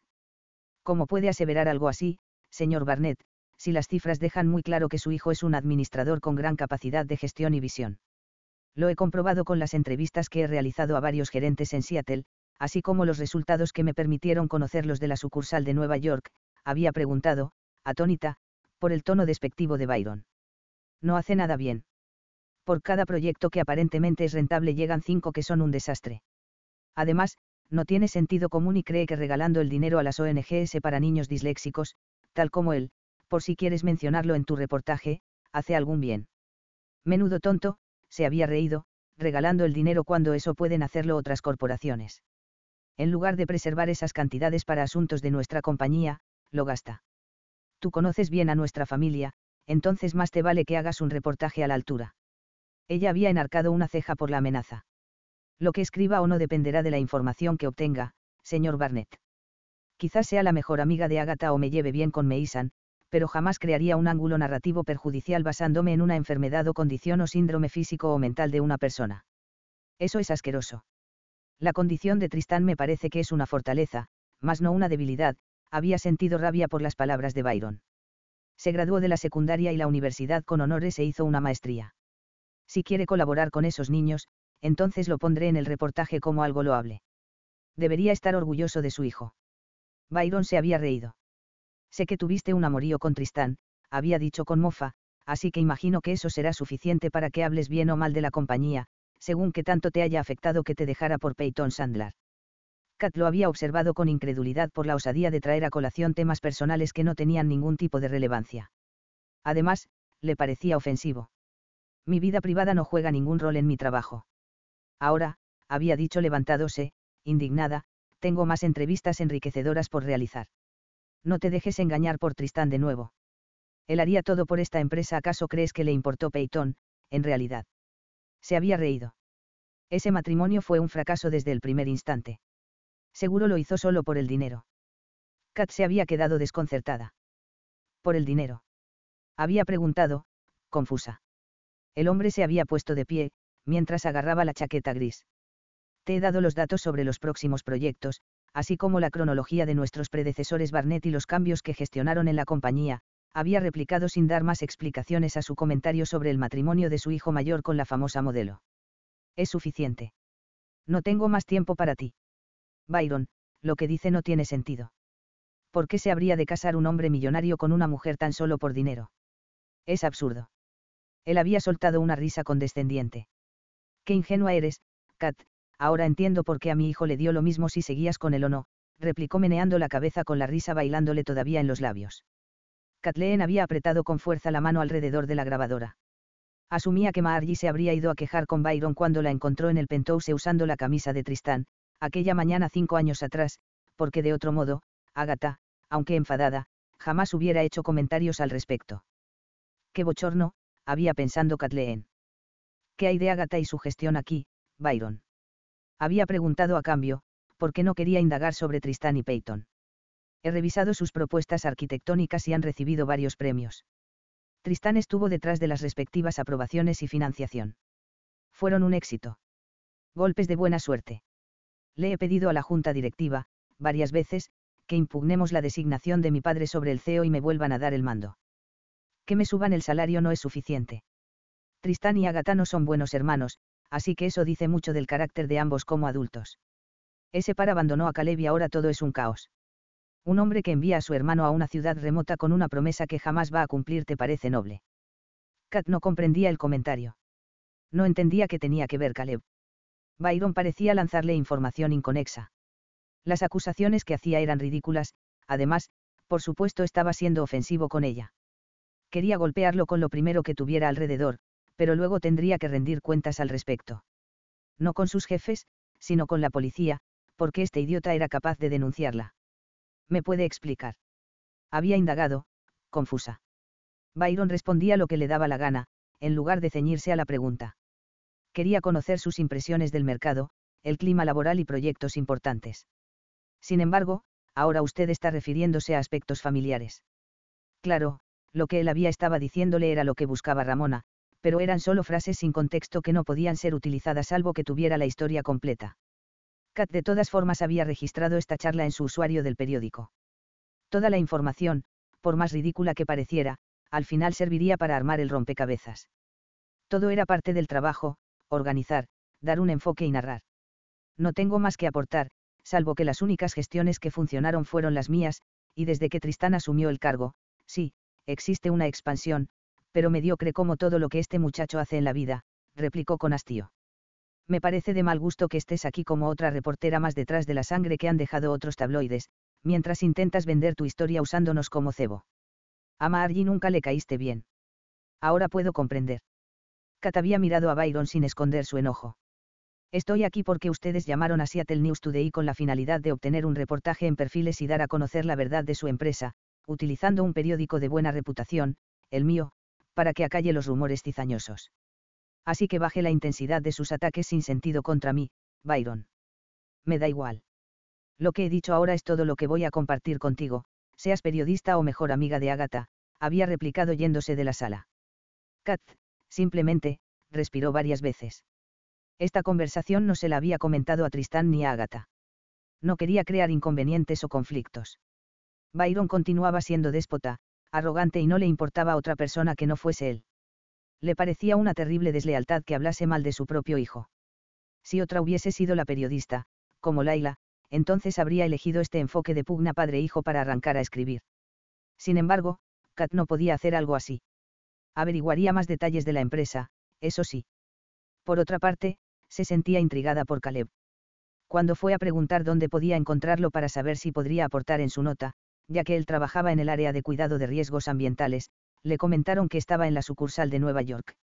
Eso no parecía ser cierto, porque en algún momento Agatha le comentó que tenía que ir a visitar a Caleb para llevarle unas vitaminas. Kat no creía que su mejor amiga hiciera un viaje a Nueva York solo para ese fin por más millonaria que fuese. ¿Qué era lo que estaba ocurriendo entre los hermanos? Cuando fue a preguntarle a Agatha si era verdad que Caleb estaba en Nueva York, ella le aseguró que era cierto. Kat conocía a su mejor amiga y sabía que estaba mintiendo. ¿Cuál era el misterio del paradero de Caleb?, se había preguntado, intrigada. Sabía que, más pronto que tarde, hallaría la respuesta que buscaba. Si camina hacia la villa que estamos construyendo hacia la izquierda, entonces desde el interior podrá divisar el lago, pero tenga cuidado, le dijo Johnny, sacándola de sus pensamientos. Mire bien por dónde pisa, porque a veces hay ciertos materiales que sobresalen y podría tropezar. Ella asintió con una sonrisa amable. Gracias, Johnny. Una pregunta, ¿por qué los acusan de utilizar materiales de mala calidad? Yo he comprobado, porque hice mi investigación al respecto, que todos los sacos de cemento, el cableado, los empastes y demás, todo, tienen los registros que están exigidos para que se garantice un permiso de construcción en Seattle. No hay elementos baratos, sino que, al contrario, notó una gran inversión. El hombre de cabellos entrecanos se acomodó el casco. Somos varios jefes de obras. Él asintió. Siempre hay entre 10 u 8 construcciones al mismo tiempo en diferentes puntos geográficos de la ciudad, incluso en Portland. Uno de esos jefes aquí en Seattle, Mick Leandro, tuvo un inconveniente con el señor Barnett. Este lo descubrió maquillando las cifras de las facturas de adquisiciones, inflándolas y revendiendo los materiales. Kat elevó ambas cejas. Le estaba robando a la empresa y fue denunciado. A partir de ese día empezaron los rumores.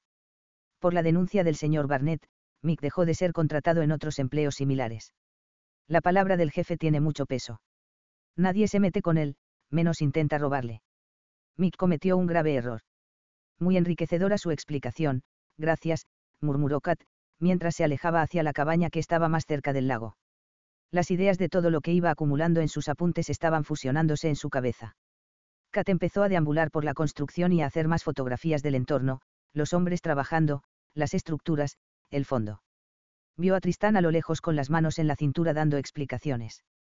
No siempre solía verlo con esta ropa de trabajo, menos con suciedad en sus prístinas camisas, así que encontrarlo en un ambiente diferente, pero tan cómodo como si fuera una sala de juntas, merecía una fotografía. Si acaso él lucía sexy. Oh, sí. Ella tendría que estar ciega y carente de un sentido de estética visual para no notarlo. El hombre parecía estar posando para salir en uno de esos calendarios de ropa. Acomodó el enfoque de su cámara y capturó varias fotos. El tiempo solo había conseguido que fuese más atractivo. Uno de los aspectos que siempre la atrajo de Tristán era la seguridad en sí mismo que exudaba. Kat miró el cielo. Llevaban varias horas alrededor, horas que se habían pasado muy rápidamente. Ya era hora de marcharse, así que salió de la cabaña en la que estaba, mientras el agua del lago se movía al compás del viento. La vista era soberbia. Si no hubiera sido por el ruido de las maquinarias, la sensación de plácida calma habría sido completa. Kat caminó sobre el césped, al tiempo que revisaba el visor de su cámara. La foto de Tristán era perfecta para la portada de su nota, pensó. Siguió caminando hasta que lo último que sintió fue una rama rompiéndose bajo su pisada y ella dándose de bruces contra el suelo. Soltó un chillido, más de sorpresa que de dolor, al tiempo que su cámara volaba por los aires, junto con su bolsa. Mierda. Solo esperaba que el vestido no se le hubiera subido dejando su culo al aire. A parecer, su nueva habilidad era o caer de culo o enseñarlo, pensó abochornada. Tristán, al escuchar a Kat soltando un grito, dejó a Gideon, uno de los albañiles, a quien le estaba pidiendo razones, porque estaba tardándose en levantar los tabiques, paredes y muros, de las cabañas. Fue corriendo hacia Kathleen. Cuando Johnny quiso acercarse a ayudar, al igual que otros empleados, él les hizo un gesto para que se apartaran. Lo obedecieron y cada cual regresó a su oficio. Se acuclilló, pero ella ya estaba levantándose con una mueca de dolor. Kathleen, dijo con preocupación al notar que le sangraba la rodilla, vamos. En mi oficina hay un botiquín de primeros auxilios. Puedo caminar, replicó haciendo una mueca cuando él la agarró en volandas sin ningún esfuerzo. ¿Qué van a pensar tus empleados? Preguntó en un susurro, porque odiaba ser el punto de atención. Que estoy ayudando a una persona, contestó llevándola al interior de la oficina. Sentía que era su responsabilidad el más pequeño malestar que ella pudiera sentir al estar en un sitio como aquel. La acomodó sobre el escritorio, no sin antes despejarlo rápidamente. El acondicionador de aire estaba encendido, lo cual se agradecía en pleno verano. Quédate aquí sentada, dijo con firmeza. Fue al baño y sacó el botiquín. Agarró los implementos básicos y volvió con Kathleen. En esa oficina no había nadie más que él, porque, en cada obra, había un espacio para el CEO y otro para el jefe de obra. En este caso, Johnny estaba fuera dando órdenes a los 40 hombres que tenía a cargo. Mi cámara. Murmuró consciente del silencio que reinaba, a diferencia del exterior. Le molestaba el ardor en la rodilla izquierda. Cómo era tan torpe para darse de bruces utilizando zapatillas deportivas. No le va a pasar nada. Los trabajadores saben que es tuya y la guardarán hasta que regresemos y tú vayas a por ella. Conforme. Ella asintió.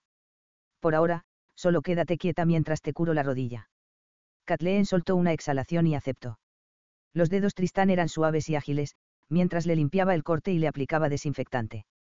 La herida no era tan superficial, pero tampoco requeriría de puntos. Al parecer un par de pequeñas rocas se habían inscrutado en la piel.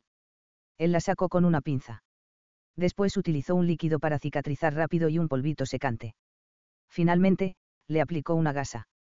Le movió la pierna preguntándole si le dolía, varias veces, y ella le dijo que ya estaba todo bien. Él se incorporó y apoyó ambas manos a cada costado de las caderas de Kat. Eres necia, Kathleen, te pedí que fueses cuidadosa, dijo cerca de su boca. Darle un vistazo a la cuadrilla de tus nalgas, con ese tanga negro, no fue una situación de mi particular agrado. Oh, mierda, entonces sí que había tenido el culo al aire, pensó abochornada. Me bajé rápidamente el vestido, argumentó, sonrojada. Diablos. El calor del cuerpo de Tristán, tan cerca, actuaba como un desfibrilador sobre su corazón que de por sí ya estaba a 1000 por minuto. La corriente eléctrica que subyacía entre los dos pareció cobrar fuerza y esparcir chispazos alrededor. A Kat la asustaba la manera en que su cuerpo rápidamente cambiaba su química para que hiciera sinergia con la de Tristán, como si reconociera, en el físico masculino, el sitio al que siempre había pertenecido y al que finalmente podía regresar. Cuerpo necio y traicionero, no me falles ahora. Ella hizo el amago de bajar del escritorio, pero Tristán se acomodó entre sus piernas, separándolas, y la falda del vestido se subió hasta exponer sus muslos. El hombre era intenso y todo vestigio de autocontrol, aquel que Kat había notado durante esos días, ya no estaba. Lo que observaba era una necesidad primaria. Y ella, por supuesto tan necia, sentía las bragas mojadas. ¿Dónde piensas ir, Kathleen? Le preguntó en tono sensual, acariciándole la mejilla con el dorso de la mano. De regreso a recuperar mi cámara y luego largarme de aquí. Puedo llamar un Uber, ¿sabes? No soy un damisela en apuros, dijo con altivez. Él soltó una risa suave. No, eres una mujer valiente e independiente, pero de vez en cuando es bueno dejar que te cuiden o te ayuden, replicó. Cualquier otro, menos tú, dijo elevando el mentón. No va a haber otro, Kathleen, replicó con su mirada aguamarina volviéndose densa y profunda, mientras se entremezclaba con esos ojos castaños que lo perseguían en sus sueños y fantasías. Solo yo. Ella se rió con ironía, meneando la cabeza. Tú nos arruinaste, Tristán, años atrás. Así que te superé y no necesito de ti. Eso es un montón de mentiras, Kathleen. No nos podremos superar nunca, porque ese comentario no se aplicará jamás a nosotros, dijo poniendo las manos sobre los muslos desnudos de Kat, sintió la piel erizándose y ella conteniendo la respiración. Tú eres mía y yo soy tuyo. No hay vueltas que darle. No me digas y todas las mujeres que te follaste en estos años, ¿qué? Preguntó cruzándose de brazos, mientras los dedos de Tritán avanzaban creando círculos sobre su piel e iban subiendo, hasta empezar a mover la falda más hacia arriba. Siempre vas a ser mía, Kathleen, porque estás anclada en mi alma y te necesito. Sí, he reconocido ya que cometí un terrible error. Lo eché a perder todo contigo, te lastimé, y he pasado años viviendo miserablemente por ello. Me arrepiento y me he disculpado, la miró con sinceridad.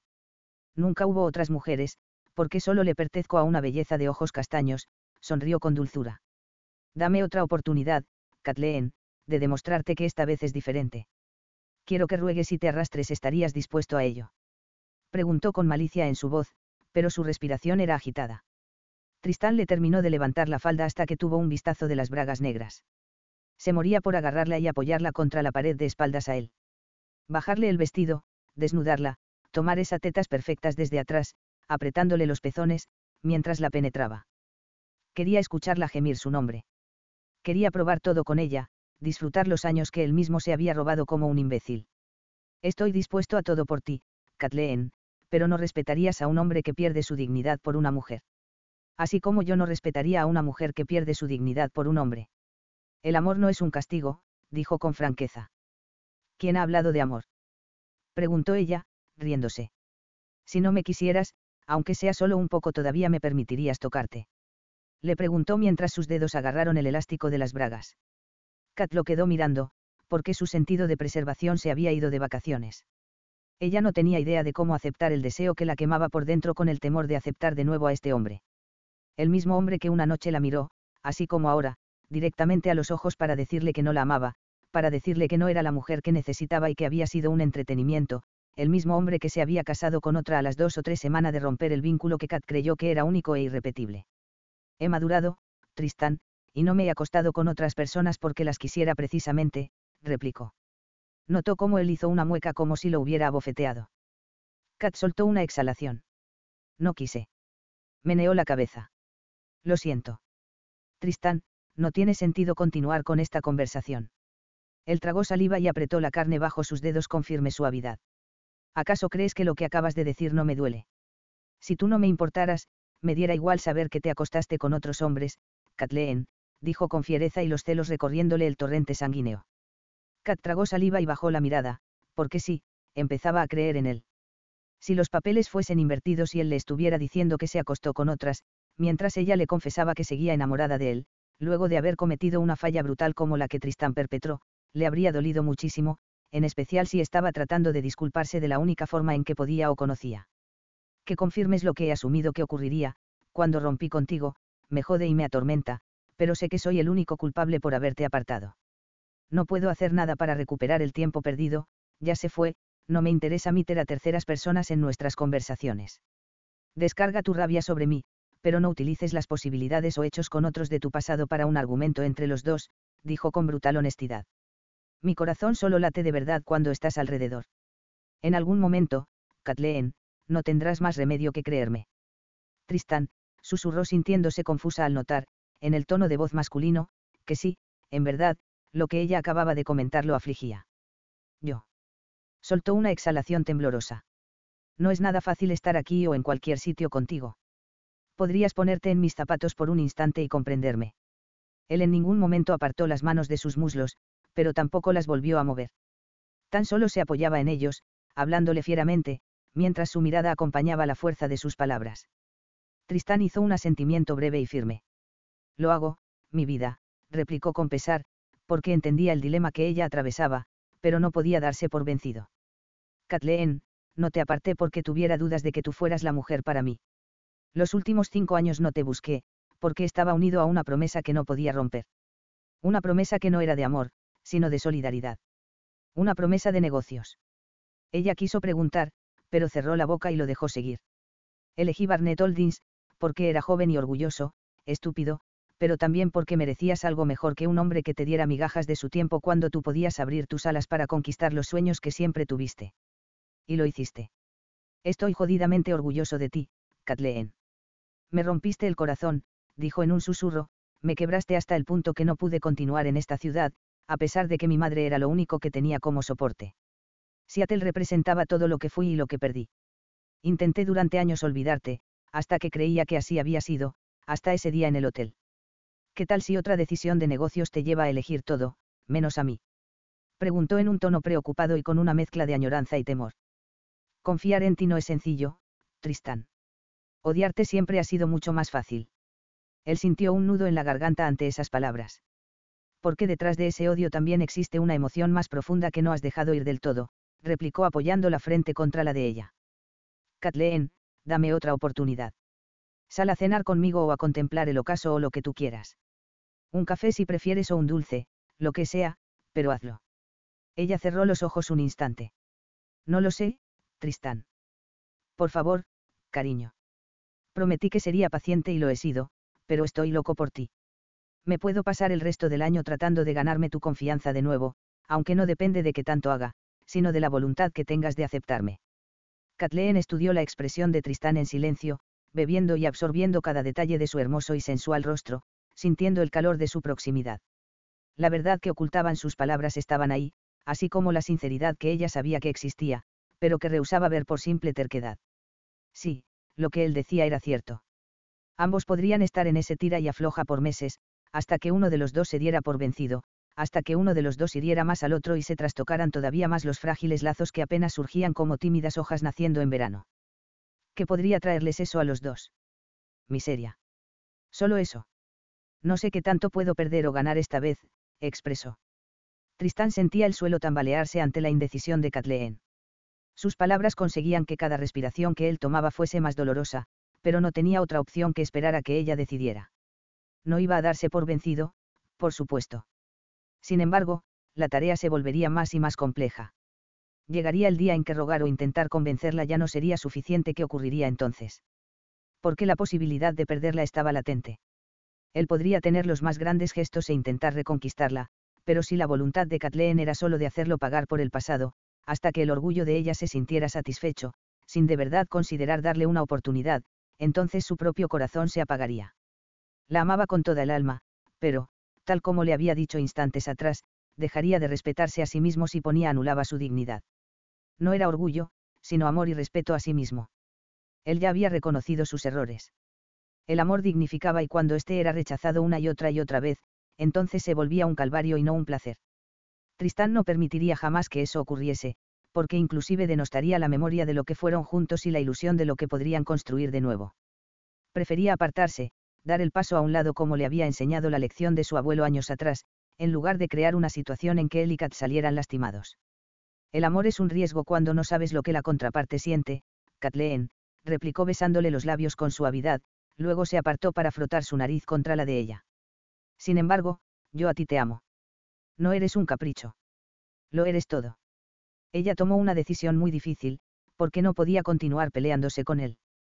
Sabía que Tristán no se daría por vencido y, lo más importante de todo, era que Kathleen no quería que lo hiciera. Tampoco sería justo mantener abierta la esperanza si ella, en verdad, no quería nada con él. El asunto era que su corazón anhelaba ser reparado, que se unieran sus piezas, poco a poco, pero nadie había podido conseguirlo, porque solo Tristán tenía ese poder. Estaba nuevamente ante un abismo, pero esta vez, al parecer, Tristán había trazado una fuerte malla de contención para sujetarla si caía. Sería real. No me siento orgullosa por haberme burlado de tus palabras la otra noche.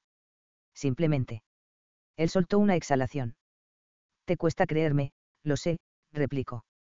Ella le tomó el rostro entre las manos. El gesto lo sorprendió, porque era la primera ocasión en que voluntariamente tomaba la iniciativa de tocarlo.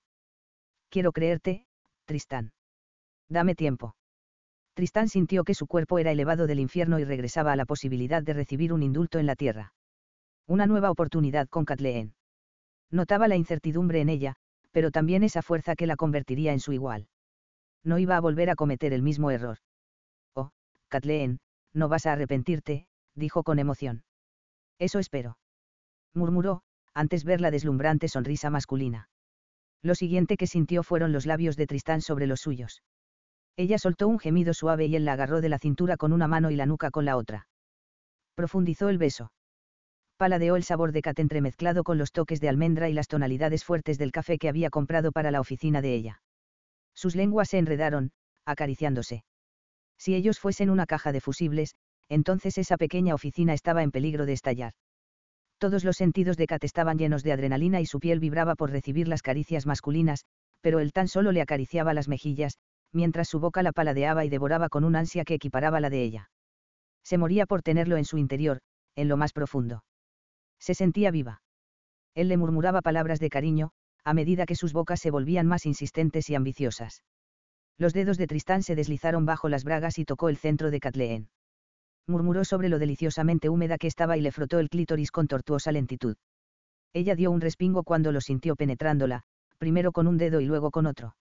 Los ojos masculinos brillaron de satisfacción. Jefe, hay un problema eléctrico. Gritó alguien tocando la puerta. Kathleen esbozó una sonrisa, mientras Tristán gruñó de frustración. Lo podía sentir duro a través del llan, pues ella tenía la falda del vestido hasta la cintura y las piernas enredadas alrededor de las caderas masculinas. Mierda, farfulló Tristán acomodándole la ropa y apartando los dedos del interior de Kathleen, no sin antes lamerlos como le gustaba hacer cuando tenía la esencia femenina en él. Esto no se va a quedar así, estás advertida, queda claro. Voy a tomarme un largo tiempo contigo. Ella se echó a reír, pero estaba tan excitada que, si él volviese a tocarla, tan solo un breve instante, explotaría. Por primera ocasión, en años, no sentía resentimiento. Liberar esa emoción era fantástico, porque estaba siendo reemplazada por una mejor, el deseo carnal en su máxima expresión. Un deseo sin culpa. Un deseo que implicaba una segunda oportunidad. Esta vez no se lanzaría con todo, sino que iría poco a poco. Lo anterior no implicaba que, si se acostaba con Tristán, no se abandonaría al placer por entero. Con él, en ese aspecto, no existió ni creía que existiera otra manera. El trabajo llama, Tristán, dijo, mientras él la ayudaba a bajarse del escritorio, pero antes de salir le dio un cachete en las nalgas. Ella lo miró por sobre el hombro. No provoques si no puedes terminar lo que has empezado, replicó. Lo voy a terminar, cariño, porque tengo 5 años que recuperar contigo. Capítulo 8. Cuando Kat vio el cabello usualmente despeinado de Cedric, mientras éste iba saliendo de las puertas del aeropuerto, por simple ilusión y ganas, corrió hacia su mejor amigo. Él se echó a reír dejando caer la bolsa y descuidándose de la maleta de mano, mientras la agarraba de la cintura a Kat y giraba con ella, abrazándola entre risas. Luego la dejó en el suelo para darle un beso en la mejilla. Bienvenido a Seattle, Cedric. Dijo ella con una gran sonrisa. Gracias, princesa, replicó, porque así le decía de cariño, pues debido a sus buenas calificaciones era la consentida de todos los profesores de la universidad. Mira nada más que guapa estás, Kat. Me encanta verte al fin. Esta princesa, intervino la voz colérica de Tristán, tiene dueño. Soy yo y no me gusta que otro le ponga las manos encima. Después de salir de la construcción, Tristán la había llevado de regreso a la oficina, porque Kat necesitaba la portátil. En el camino, él intentaba no desviarse para terminar lo que habían empezado en la oficina de la obra. Su intención era invitarla a cenar y pasar con ella la mayor cantidad de tiempo posible esa noche. En su cama preferiblemente. No obstante, Kat le informó que su mejor amigo de la universidad vendría de visita unos días y que tenía que ir a recogerlo al aeropuerto. A él, la situación, no le hizo ni poco de gracia. Este amigo llegaba en el peor momento, porque interrumpía un tiempo que Tristán quería compartir a solas con Kat. Como no tenía intención de perderla de vista, y no conocía a este amigo, había llamado a Ansal para que los llevara al Seattle Tacoma International Airport. Ah, tú debes ser el famoso Tristán Barnett, dijo el recién llegado, soltando una carcajada, cuando su amiga le dio un codazo. Soy Cedric Landon, encantado de conocerte, y gracias por venir a recogerme con Kat. Para Tristán, el hecho que ella se hubiera apartado de su lado para abrazar a Cedric fue el equivalente a ver pintura roja chorreando de una prístina pared blanca recién renovada. Sin embargo, Tristán tenía modales y no era un bruto o desadaptado, así que extendió la mano y estrechó la del tonto este que venía de visita. Hola, Cedric, replicó, ligeramente satisfecho de que Kathleen, seguramente dejándolo como la peor escoria y no la culparía, le hubiera hablado de él. ¿Tuviste un buen vuelo?, preguntó, recuperando su lado civilizado, mientras salían de la terminal. Ansal esperaba con el BMW X7, este era el coche que Tristán solía utilizar cuando necesitaba ir de viaje porque tenía más espacio para equipaje. Sí, ya sabes, es un poco largo desde Illinois, pero todo bien, replicó el rubio de ojos cafés con una sonrisa. Esta señorita se ha hecho extrañar mucho, aunque menos mal hay Telegram y videollamadas o Zoom. Claro, comprendo la sensación, replicó Tristán con indiferencia. ¿Ya has decidido en qué hotel vas a hospedarte? Ansal te llevará sin problemas. Si acaso tienes hambre, entonces podemos pasar por un restaurante. Si no estás muy cansado, claro. Conozco sitios muy buenos que seguro rivalizarán con los de Illinois. Tristán había instado a Cedric a sentarse en el asiento de adelante, junto a Ansal. El motivo era obvio, no lo quería cerca de Kathleen. Puedo cocinar algo para ti, Cedric, dijo Kat, lo que sí tienes que saber es que o estará muy salado o sin sabor, rió, pero con mucho cariño siempre. Lo sé, princesa, replicó sonriendo, la cocina no es tu fuerte. Tristán gruñó algo por lo bajo sobre la tontería de que ella quisiera tener ese detalle con otro hombre cuando, a él, seguramente le daría comida de perros. Me voy a quedar en el piso de Kat, replicó Cedric a Tristán. Lo habíamos conversado antes de venir. Claro, salvo que haya un cambio de planes, entonces no tengo problema en buscar un Airbnb, dijo con amabilidad. Kat miró a Tristán en tono de advertencia, en especial cuando la tomó de la mano, entrelazando los dedos, como si fuese lo más normal del mundo. Bajó la mirada a sus dedos, después enarcó una ceja, pero él tan solo elevó las manos de ambos y le besó los nudillos. Después, le dedicó una sonrisa deslumbrante. Kat meneó la cabeza con incredulidad por esta clase de gestos posesivos. Ella todavía estaba tratando de asimilar el hecho de que podrían reconciliar lo que una vez hubo entre los dos. No se trataba de sexo o deseo, porque ese ámbito era una certeza y no una duda, tenía que ver con saber hasta dónde podría confiar en la sinceridad de las emociones de Tristán, así como también establecer qué ocurría con las suyas. Al menos había aceptado que el amor que una vez creyó extinto no lo estaba del todo. Si hubiera sido así, entonces él ni siquiera la afectaría o su corazón no latiera como lo hacía al tenerlo cerca en cada ocasión. El amor que sentía por Tristán estaba ligeramente marchito, pero no muerto. Los gestos y detalles que había tenido a lo largo de esas 4 semanas, así como la paciencia, sí habían marcado una diferencia en ella.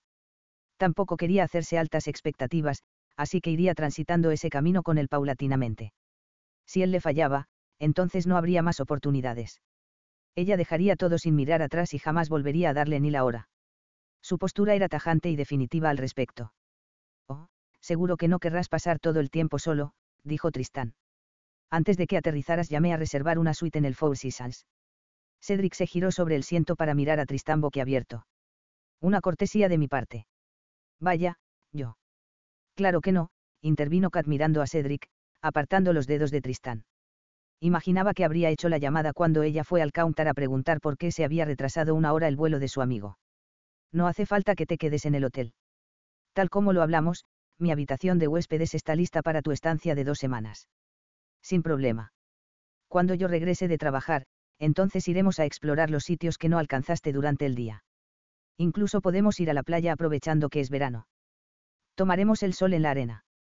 Cedric no sabía qué hacer, pero era consciente que el hombre por el que su amiga había derramado tantas lágrimas quería recuperarla y este veía en él un obstáculo para pasar tiempo con ella. Él comprendía la situación y no planeaba ser una molestia. En las últimas conversaciones que tuvo con Kat, ella le mencionó todos los gestos que Tristán tuvo para tratar de que lo escuchara o le diera una segunda oportunidad para redimirse. Al parecer esto ya había ocurrido y se alegraba por ella. Un hombre podía comprender a otro sin ser amigos. En algún momento, Cedric llegó a creer que estaba enamorado de Kathleen, pero luego aclararon el panorama y acordaron que siempre serían amigos. Así que esa era la realidad de los dos. Por otra parte, la oferta de Tristán de ofrecerle una estancia en el Four Seasons, un hotel que bajo ninguna circunstancia podría pagar con su salario de productor y locutor de radio, durante 2 semanas, le sonaba fabuloso. Conocía a Kat y sabía que no iba a resentirse por elegir el hotel. Si Tristán me está ofreciendo tan amablemente el Four Seasons. Absolutamente, intervino el CEO de Barnett Holdings, cuando Ansal aparcó en el exterior del hotel. Kathleen en bikini con otro hombre a solas en la playa. Ni en sus pesadillas más remotas iba a pasar, pensó. Si quería ir a la playa a broncearse, le parecía perfecto, pero él la acompañaría si era verano o la llevaría a pasear en su yate. En invierno u otra estación en la que no se necesitaba bikini. En ese caso, le parecía perfecto que fuera a la playa con Cedric a tomar chocolate caliente, bien abrigada, sin duda. Todos los gastos pagados para el mejor amigo de Kathleen. Además, no siempre viene alguien de tan lejos a visitarla. En ese instante, Kat dejó de lado el enfado y soltó una carcajada. No podía creer que los celos de Tristán llegaran al punto de pagar 2 semanas en un hotel, en el que cada habitación costaba diariamente $800, con tal de que Cedric no se quedara a solas con ella en el apartamento. Meneó la cabeza. No puedo creer esto, murmuró mirando a Tristán. Solo quiero que él la pase bien y se lleve bonitos recuerdos de Seattle, en especial, cuando es la primera vez que viene, replicó fingiendo inocencia. Sí, claro, replicó riéndose de nuevo. Él la agarró de la mano y, sin importarle quién estuviera en el BMW, le dio un beso breve, pero profundo. Cuando se separaron, ella bajó la voz solo para que él la escuchara. Sé que no estás pagando este hotel para que mi mejor amigo se sienta más cómodo. Obviamente, no, dijo Tristán, sin dudarlo, con un brillo pícaro en la mirada. Dime algo, cariño, si yo tuviera una mejor amiga, con la que he pasado muchas situaciones personales y me conoce muy bien, y viniese a quedarse a pasas varias noches en mi casa, aunque exista también la posibilidad de que pueda ir a un hotel, ¿preferirías que se quede conmigo o en el hotel? Kat tan solo soltó un suspiro. No iba a responder esa pregunta, porque ambos sabían la respuesta, así que abrió la puerta y bajó del coche, seguida por Tristán. Acompañaron a Cedric a registrarse en la recepción. Tristán extendió su tarjeta American Express Centurion y el cobro pasó de inmediato e hizo el papeleo con su firma. Kat aprovechó ese momento para charlar con su mejor amigo sobre los últimos acontecimientos en Evanston, así como los detalles de la clase de narrativas periodística que estaban imponiendo en la radio para la que él trabajaba. Al cabo de unos minutos, la recepcionista hizo la entrega de la llave digital y un brazalete azul para que Cedric accediera a todas las áreas con las que contaba el hotel: sauna, canchas de tenis, la piscina y el gym. Hombre, muchas gracias, dijo el periodista, cuando subieron a la suite. La habitación tenía vistas al Museo de las Artes, así como todos los lujos que un huésped pudiera desear. Esto es fenomenal. No hacía falta, pero gracias, Tristán. Voy a quitarme la suciedad del avión. Me daré una ducha rápida, dijo sacando un par de prendas de la maleta. Por favor, no se vayan, aunque estoy algo cansado, sí, pero de verdad me gustaría conversar con ambos. No hay problema, dijo Tristán rodeando los hombros de Kat con el brazo. Aunque si prefieres nos podemos marchar y regresamos mañana. Así te relajas, Cedric. ¿Te parece mejor? Kat contó mentalmente hasta 5. Date tu ducha con calma, intervino Kathleen con una sonrisa. Disfrútala. Yo me quedaré aquí esperando, porque tenemos mucho que conversar. Cuando se cerró la puerta del cuarto de baño, ella, en serio, se cabreó. Le apartó a Tristán la mano de su hombro con firmeza. Lo miró y se cruzó de brazos. Basta con tus celos, siseó. Cedric fue la persona que estuvo para mí cuando no tenía a nadie lejos de casa, me apoyó, me ayudó y me ha dado su amistad desinteresadamente durante estos años. Deja de mostrar tu actitud de alfa dominante, Tristán, no es necesario y no tiene razón de ser. Ya hablamos hace unas horas en la construcción, entonces, las decisiones que yo tome las tienes que respetar. Yo no hago comentarios sobre las mujeres con las que te acostaste, y seguramente con las que sigues hablando, así que deja de poner tus fantasmas en mi vida. ¿Quieres que confíe en ti? Entonces, gánate esa confianza, primero, devolviéndome el favor. Tristán apretó los dientes y asintió. Aunque su problema no era la falta de confianza en ella, sino en los tipos que la miraban como si estuvieran deseando tenerla para ellos. Ya había ocurrido varias ocasiones en la oficina, él lo había notado, así que sacaba su frustración en el gimnasio, porque era irracional reclamar a un ejecutivo por mirar de lejos a otra persona, en especial si era tan bella como Kathleen. La situación era subjetiva, aunque igual se enfadaba, porque ella era la única mujer con la que alguna vez se sentía, ridículamente territorial. Ya te he dicho que no he estado con nadie. Esa es la verdad y por eso, a medida que pasan los días, la tortura de no tenerte crece. No quiero a otra, te quiero a ti en mi cama y en todas las formas posibles que puedan existir. Esto no es un capricho o un pasatiempo, dijo mirándola con dureza. Estamos claros.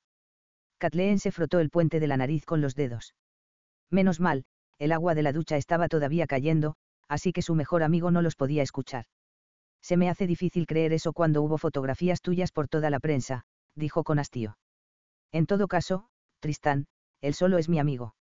Si hubiera querido que ocurriese algo, entonces ya habría pasado, pero no ha sido así. Ok. No me gusta cómo te mira. Pues me mira como alguien a quien no ha visto hace un año, un amigo que está tratando de saber si me he vuelto loca al llegar a recogerlo al aeropuerto junto al hombre al que juré no volver a ver. ¿Te queda más claro el asunto?, preguntó. Él la agarró de la cintura y la pegó contra su cuerpo. Ella elevó el rostro, porque Tristán era mucho más alto. Lo siento si te ha parecido que he pasado el límite, murmuró. Kathleen apoyó la frente contra el pecho de Tristán y soltó una exhalación. Después volvió a mirarlo y esbozó una sonrisa. Él se la devolvió. Por favor, vete a casa, Tristán. Yo me quedaré conversando con Cedric. Él se inclinó para capturar la boca de Kat con la suya. Le delineó los labios con su lengua, lentamente, como si estuviera conteniéndose. Quizás sí lo estaba haciendo, porque no quería empezar algo que no podría terminar. Ella soltó un suspiro suave y le dio la bienvenida a esa lengua pecaminosa, arqueó su espalda, rindiéndose a la dulzura de la boca con la que había entablado una guerra verbal por largos días. Kat enterró sus dedos entre los cabellos de Tristán y profundizó el beso. Lo sintió duro, a través de la tela del llan. Ella, con su vestido, no podía ignorar lo que provocaba en este hombre sensual, jodidamente inteligente y posesivo. El tiempo se detuvo y solo existían las manos de él recorriéndole la espalda, las nalgas, las caderas, los pechos. Ella se aferró a sus cabellos, abandonándose al beso, porque había decidido darle una nueva oportunidad. Tristán rompió el contacto al cabo de unos segundos. Kat parpadeó, nublada de deseo, y lo miró sin entender. Él le hizo un gesto hacia la puerta del baño que estaba al final de la suite, a la derecha, ya no estaba el sonido de la ducha. Tristán le sonrió. Kathleen, no puedo pasar una noche más sin ti. Ella se mordió el labio inferior. No tienes que decidirlo en este momento, sacó del bolsillo un manojo pequeño de llaves, aquí tienes la copia de la llave de mi penthouse. Tristán. No quiero estar en el mismo sitio en el que estuviste con Peyton, dijo con dolor en la voz, meneando la cabeza. No podría. Yo. Ich, dijo acariciándole los labios con los suyos brevemente. No es como tú piensas, Kathleen. El penthouse, antes de casarme, lo puse en alquiler. Hace varios meses, los inquilinos, que eran unos actores de Hollywood, lo dejaron libre. Lo remodelé y regresé. No hay recuerdos para mí de otra persona, en ese penthouse, que no seas tú. Jamás viví con Peyton allí. De acuerdo. Ella miró la llave entre los dedos. Hay muchas cosas que no entiendo de tu matrimonio, murmuró. Comentarios que he escuchado de tu propia familia, pero que no tienen sentido. Él hizo un asentimiento. Sí, ya era momento de quitarse el peso de ese secreto. Quizá, ahora que Kat ya no estaba tan a la defensiva, era el tiempo para los dos. Te lo contaré todo, ¿estarías dispuesta a escucharme de verdad? Kat notó la franqueza de Tristán e hizo un asentimiento. Le diré a Ansal que regrese a esperarte en el hotel para que te lleve a donde tú elijas. Tu apartamento o mi penthouse. La decisión es tuya y yo voy a respetarla. Quédate con la llave, por favor. Si no es hoy que puedes o quieres hablar, entonces cuando estés lista. De acuerdo, dijo con una tenue sonrisa. Él la besó una última vez y luego salió de la habitación. Ahora, la decisión estaba en manos de Kathleen. Sabía que él estaría esperándola cuando estuviera lista. Esta última era una nueva certeza que le otorgaba una gota adicional de confianza en él. La llave no solo abriría el penthouse, sino que era una muestra de absoluta confianza de él en ella, también era el simbolismo, cuando se pusiera en práctica, que dejaría libre los secretos que tantos años la habían atormentado. Sería el final de sus preguntas sin respuestas y el inicio de algo nuevo. Tristán terminó de ducharse y fue a la sala con la portátil para leer los informes de los ingresos financieros. El flujo era bastante consistente y se sintió satisfecho de las gestiones que estaban emprendiendo. La oficina en Portland iba muy bien, la inversión estaba recuperándose a paso acelerado. La gerente regional había sido una excelente contratación y confiaba en que la buena racha no desistiera. El reloj ya marcaba las 11 de la noche, así que empezó a apagar las luces para ir a su habitación a descansar. Le preocupaba la situación de Caleb, pero acababa de llamar a clínica y le dijeron que necesitaría estar una semana más antes de que el médico le diera el alta. El caso de su hermano lo afligía, aunque más allá de darle asistencia, a través de una clínica de desintoxicación, no podía hacer otra cosa. A Meisan, el juez ya le había aprobado el tutelaje, a pesar de las protestas de Byron que quería tenerlo él. Menos mal no era su padre el que iba a tener el control de la fortuna de su hermano menor, porque la despilfarraría. Su madre ya estaba de regreso en Seattle y, según le había comentado su abuelo días atrás, las peleas entre sus padres continuaban siendo igual de iracundas y llenas de acusaciones como siempre. Por otra parte, Tristán sentía su corazón menos atormentado. Esta era la primera ocasión en muchos años que experimentaba una sensación de esperanza que nunca creyó volver a sentir en lo referente a Kat. Sabía que la única vía para llegar a ella y recuperar por completo su confianza era romper el secreto sobre Peyton. Nunca más volvería a poner a Kathleen como una posibilidad a elegir. Ella siempre sería su única elección y el resto del mundo podía irse a la mierda. Ahora se sentía libre, porque no lo ataba ya una promesa ni un contrato. Le apenaba que una mujer tan vibrante como Peyton hubiera visto su luz apagarse entre el dolor y la resignación de una enfermedad que, no importaba cuánto dinero hubiese en la cuenta bancaria, no tuvo cura. Algunos tenían suerte y otros, no. Al menos, él se alegraba de haber hecho memorables los últimos días de Peyton. Ella quiso celebrar la Navidad, porque sabía que no llegaría a diciembre, así que él contrató una compañía para que decorara la casa, creara nieve falsa e incluso llevó unos cantantes de villancicos. El novio de Peyton estuvo presente en todo momento y la hizo bailar, sosteniéndola entre los brazos sin dejar que ella pisara el suelo porque estaba demasiado débil, y reír. Aquella fue la última ocasión en que su ex sonrió, porque a los pocos días el cáncer le robó la vida.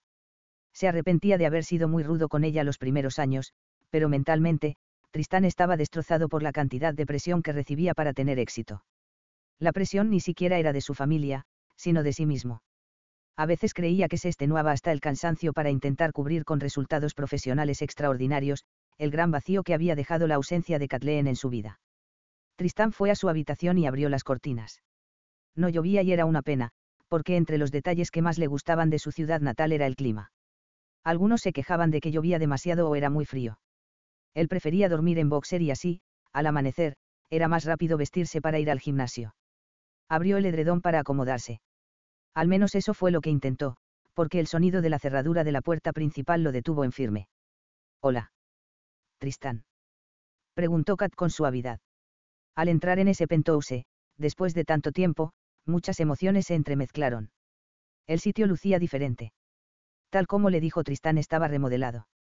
Los muebles, los sofás, la pintura en las paredes, todo, era distinto. Eso le quitó peso a la ansiedad que había experimentado, mientras subía en el elevador. Después de hablar las últimas 2 horas con Cedric, ella había comprendido que no podía continuar dilatando este encuentro, este cara a cara, con Tristán. Si de verdad estaba dándole una nueva oportunidad a él para estar en su vida, entonces necesitaba enfrentar la situación, mas no huir escudada en el resentimiento.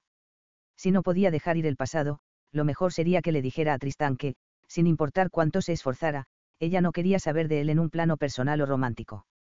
Por eso necesitaba escuchar lo que él tenía que decirle y zanjar sus diferencias de una buena vez. Si no, ella no podría avanzar. Con o sin Tristán. El cierre emocional era necesario y no podía dejárselo al azar o a las casualidades del tiempo. Eso era de cobardes y ella había aprendido a tener las bragas bien puestas para salir adelante, abrirse camino en su carrera, y lograr la independencia económica que siempre quiso. Su ascenso laboral continuaba siendo el enfoque principal y ya había empezado a escribir el texto para perfiles. Así que las piezas de las distintas áreas de su vida empezaban a encontrar su sitio poco a poco. A los pocos segundos, vio a Tristán avanzar por el pasillo y detenerse en la sala donde ella estaba. No llevaba camisa, solo boxer, se iba descalzo. Kathleen tragó saliva. Todo en él era virilidad absoluta y una belleza masculina que la dejaba boquiabierta. Ella tenía en su memoria el físico desnudo de Tristán como un tatuaje invisible, así que podía notar los cambios en su magnífica anatomía. Los músculos abdominales eran más definidos, el torso más fuerte, los hombros anchos y los brazos estaban más esculpidos. Esos ojos cautivadores la observaban con avidez y Kathleen lo contemplaba de igual forma. Antes de ir al penthouse, le había pedido a Ansel que la llevara a casa para bañarse y ponerse ropa limpia. Sí, tuvo que hacer la colada y por eso tardó más de lo pensando. Alcanzó a lavar un vestido rojo oscuro. Llevaba sandalias bajas. Tristán era increíblemente atractivo, tentador y fuerte. Los tatuajes de su brazo le daban un aspecto rebelde y menos civilizado, lo hacían parecer diferente al hombre que comandaba una compañía millonaria siempre con rectitud. Este Tristán, sin camisa ni zapatos, tenía un aura de peligro que, en lugar de ahuyentarla, provocaban el efecto contrario. Su barba de 3 días sin afeitar y su boca sensual eran 2 elementos que le encantaban. Él no necesitaba un traje para lucir imponente. Kathleen, dijo en tono profundo aproximándose. Le quitó la bolsa y la dejó a un costado. Después le tomó el rostro entre las manos y apoyó la frente contra la de ella. Gracias por haber venido hoy. Ella esbozó una sonrisa leve y asintió. Creo que esta es una conversación que no puedo postergar, no si en verdad quiero seguir en esta idea de que podamos intentarlo de nuevo, replicó. Ven conmigo, dijo tomándola de la mano y guiándola por todo el penthouse. Después del recorrido por toda la propiedad regresaron a la sala. ¿Te incomoda si no estoy usando más que esto?, preguntó haciéndole un guiño. Kat soltó una risa. Tristán, eres un hombre muy guapo, no me incomoda verte. No necesitas de mis halagos, dijo acomodándose en el sofá, mientras él se sentaba a su lado. Todo aquí luce diferente y creo que has conseguido darle mucha calidez. Él le apartó un mechón de cabello del rostro y lo acomodó detrás de la oreja. Ahora que estás aquí, sí, el penthouse es más acogedor, sonrió. Ella entrelazó los dedos de sus manos y los dejó sobre su regazo. Tomó una profunda inhalación consciente de que, lo que sea que él pudiera decirle esta noche, cambiaría su percepción del pasado. Sería su propio corazón y su cerebro, ambos esta ocasión, los que decidirían si la explicación de Tristán merecía un indulto o una condena. No se creía jueza de la vida de otros, pero sí cuando los actos o palabras de terceros afectaban, o habían afectado, su vida. Como en este caso en particular. Tristán, no flirtees conmigo, dijo y él borró la sonrisa del rostro. Después de que me marché de aquí, años atrás, la vida tal como la conocía cambió, así que he venido a buscar respuestas. Quiero saberlos porque si no quiero que me mientas o me ocultes nada. Dime, ¿por qué te casaste con Peyton? ¿Por qué la elegiste a ella cuando yo te dije que te amaba?, preguntó con melancolía y contrariedad. Tristán tomó una profunda respiración y apartó la mano del rostro de Kathleen. Se pasó los dedos entre los cabellos, luego asintió, más para sí mismo. Como si estuviera diciéndose que había llegado el momento de hablar de verdad. Cuando me nombraron CEO de la compañía, mi abuelo había estipulado una cláusula confidencial: si yo quería mantener esa posición, entonces necesitaba sacar a Barnett Holdings de la cloaca financiera en que mi padre la había dejado. Estábamos rozando números rojos. La condición era que, para resolver todos esos problemas administrativos y económicos, yo no usara el fideicomiso que me dejó mi abuela Falle, ni tampoco hacer préstamos bancarios. ¿Por qué?, preguntó frunciendo el ceño. No tiene sentido. Tristán soltó una risa amarga. Porque mi abuelo quería que, con los recursos que ya tenía, aprendiera a armar un nuevo rompecabezas para tener resultados. Me dio 3 meses. Si no lo conseguía, entonces iba a removerme del cargo y contratar un CEO externo. Lo anterior hubiera implicado que el legado de mi familia se perdería por mi culpa si yo no lograba hallar una solución urgente. Iba contrarreloj. Además, tenía el recuerdo de la voz severa, constante, de mi padre sobre las veces en que me decía que lo había decepcionado, martilleándome en la cabeza. Así que no quería decepcionar también a mi abuelo, porque él siempre confiaba, y confía, en mí. Me había dado la oportunidad, con solo 25 años, de dirigir la empresa construida por generaciones de Barnett. Yo quería que se sintiera orgulloso. Ese hombre que fui, a los 25 años, necesitaba aprobación, una reivindicación a su capacidad, así que le prometí que haría todo para sacar adelante la compañía. Todo. Ella hizo un leve asentimiento, porque empezaba a entender la profundidad psicológica de las acciones de Tristán. Todavía le quedaba conocer el resto de la historia para cerrar el círculo y llegar a una conclusión. Por eso casi no tenías tiempo para vernos, murmuró.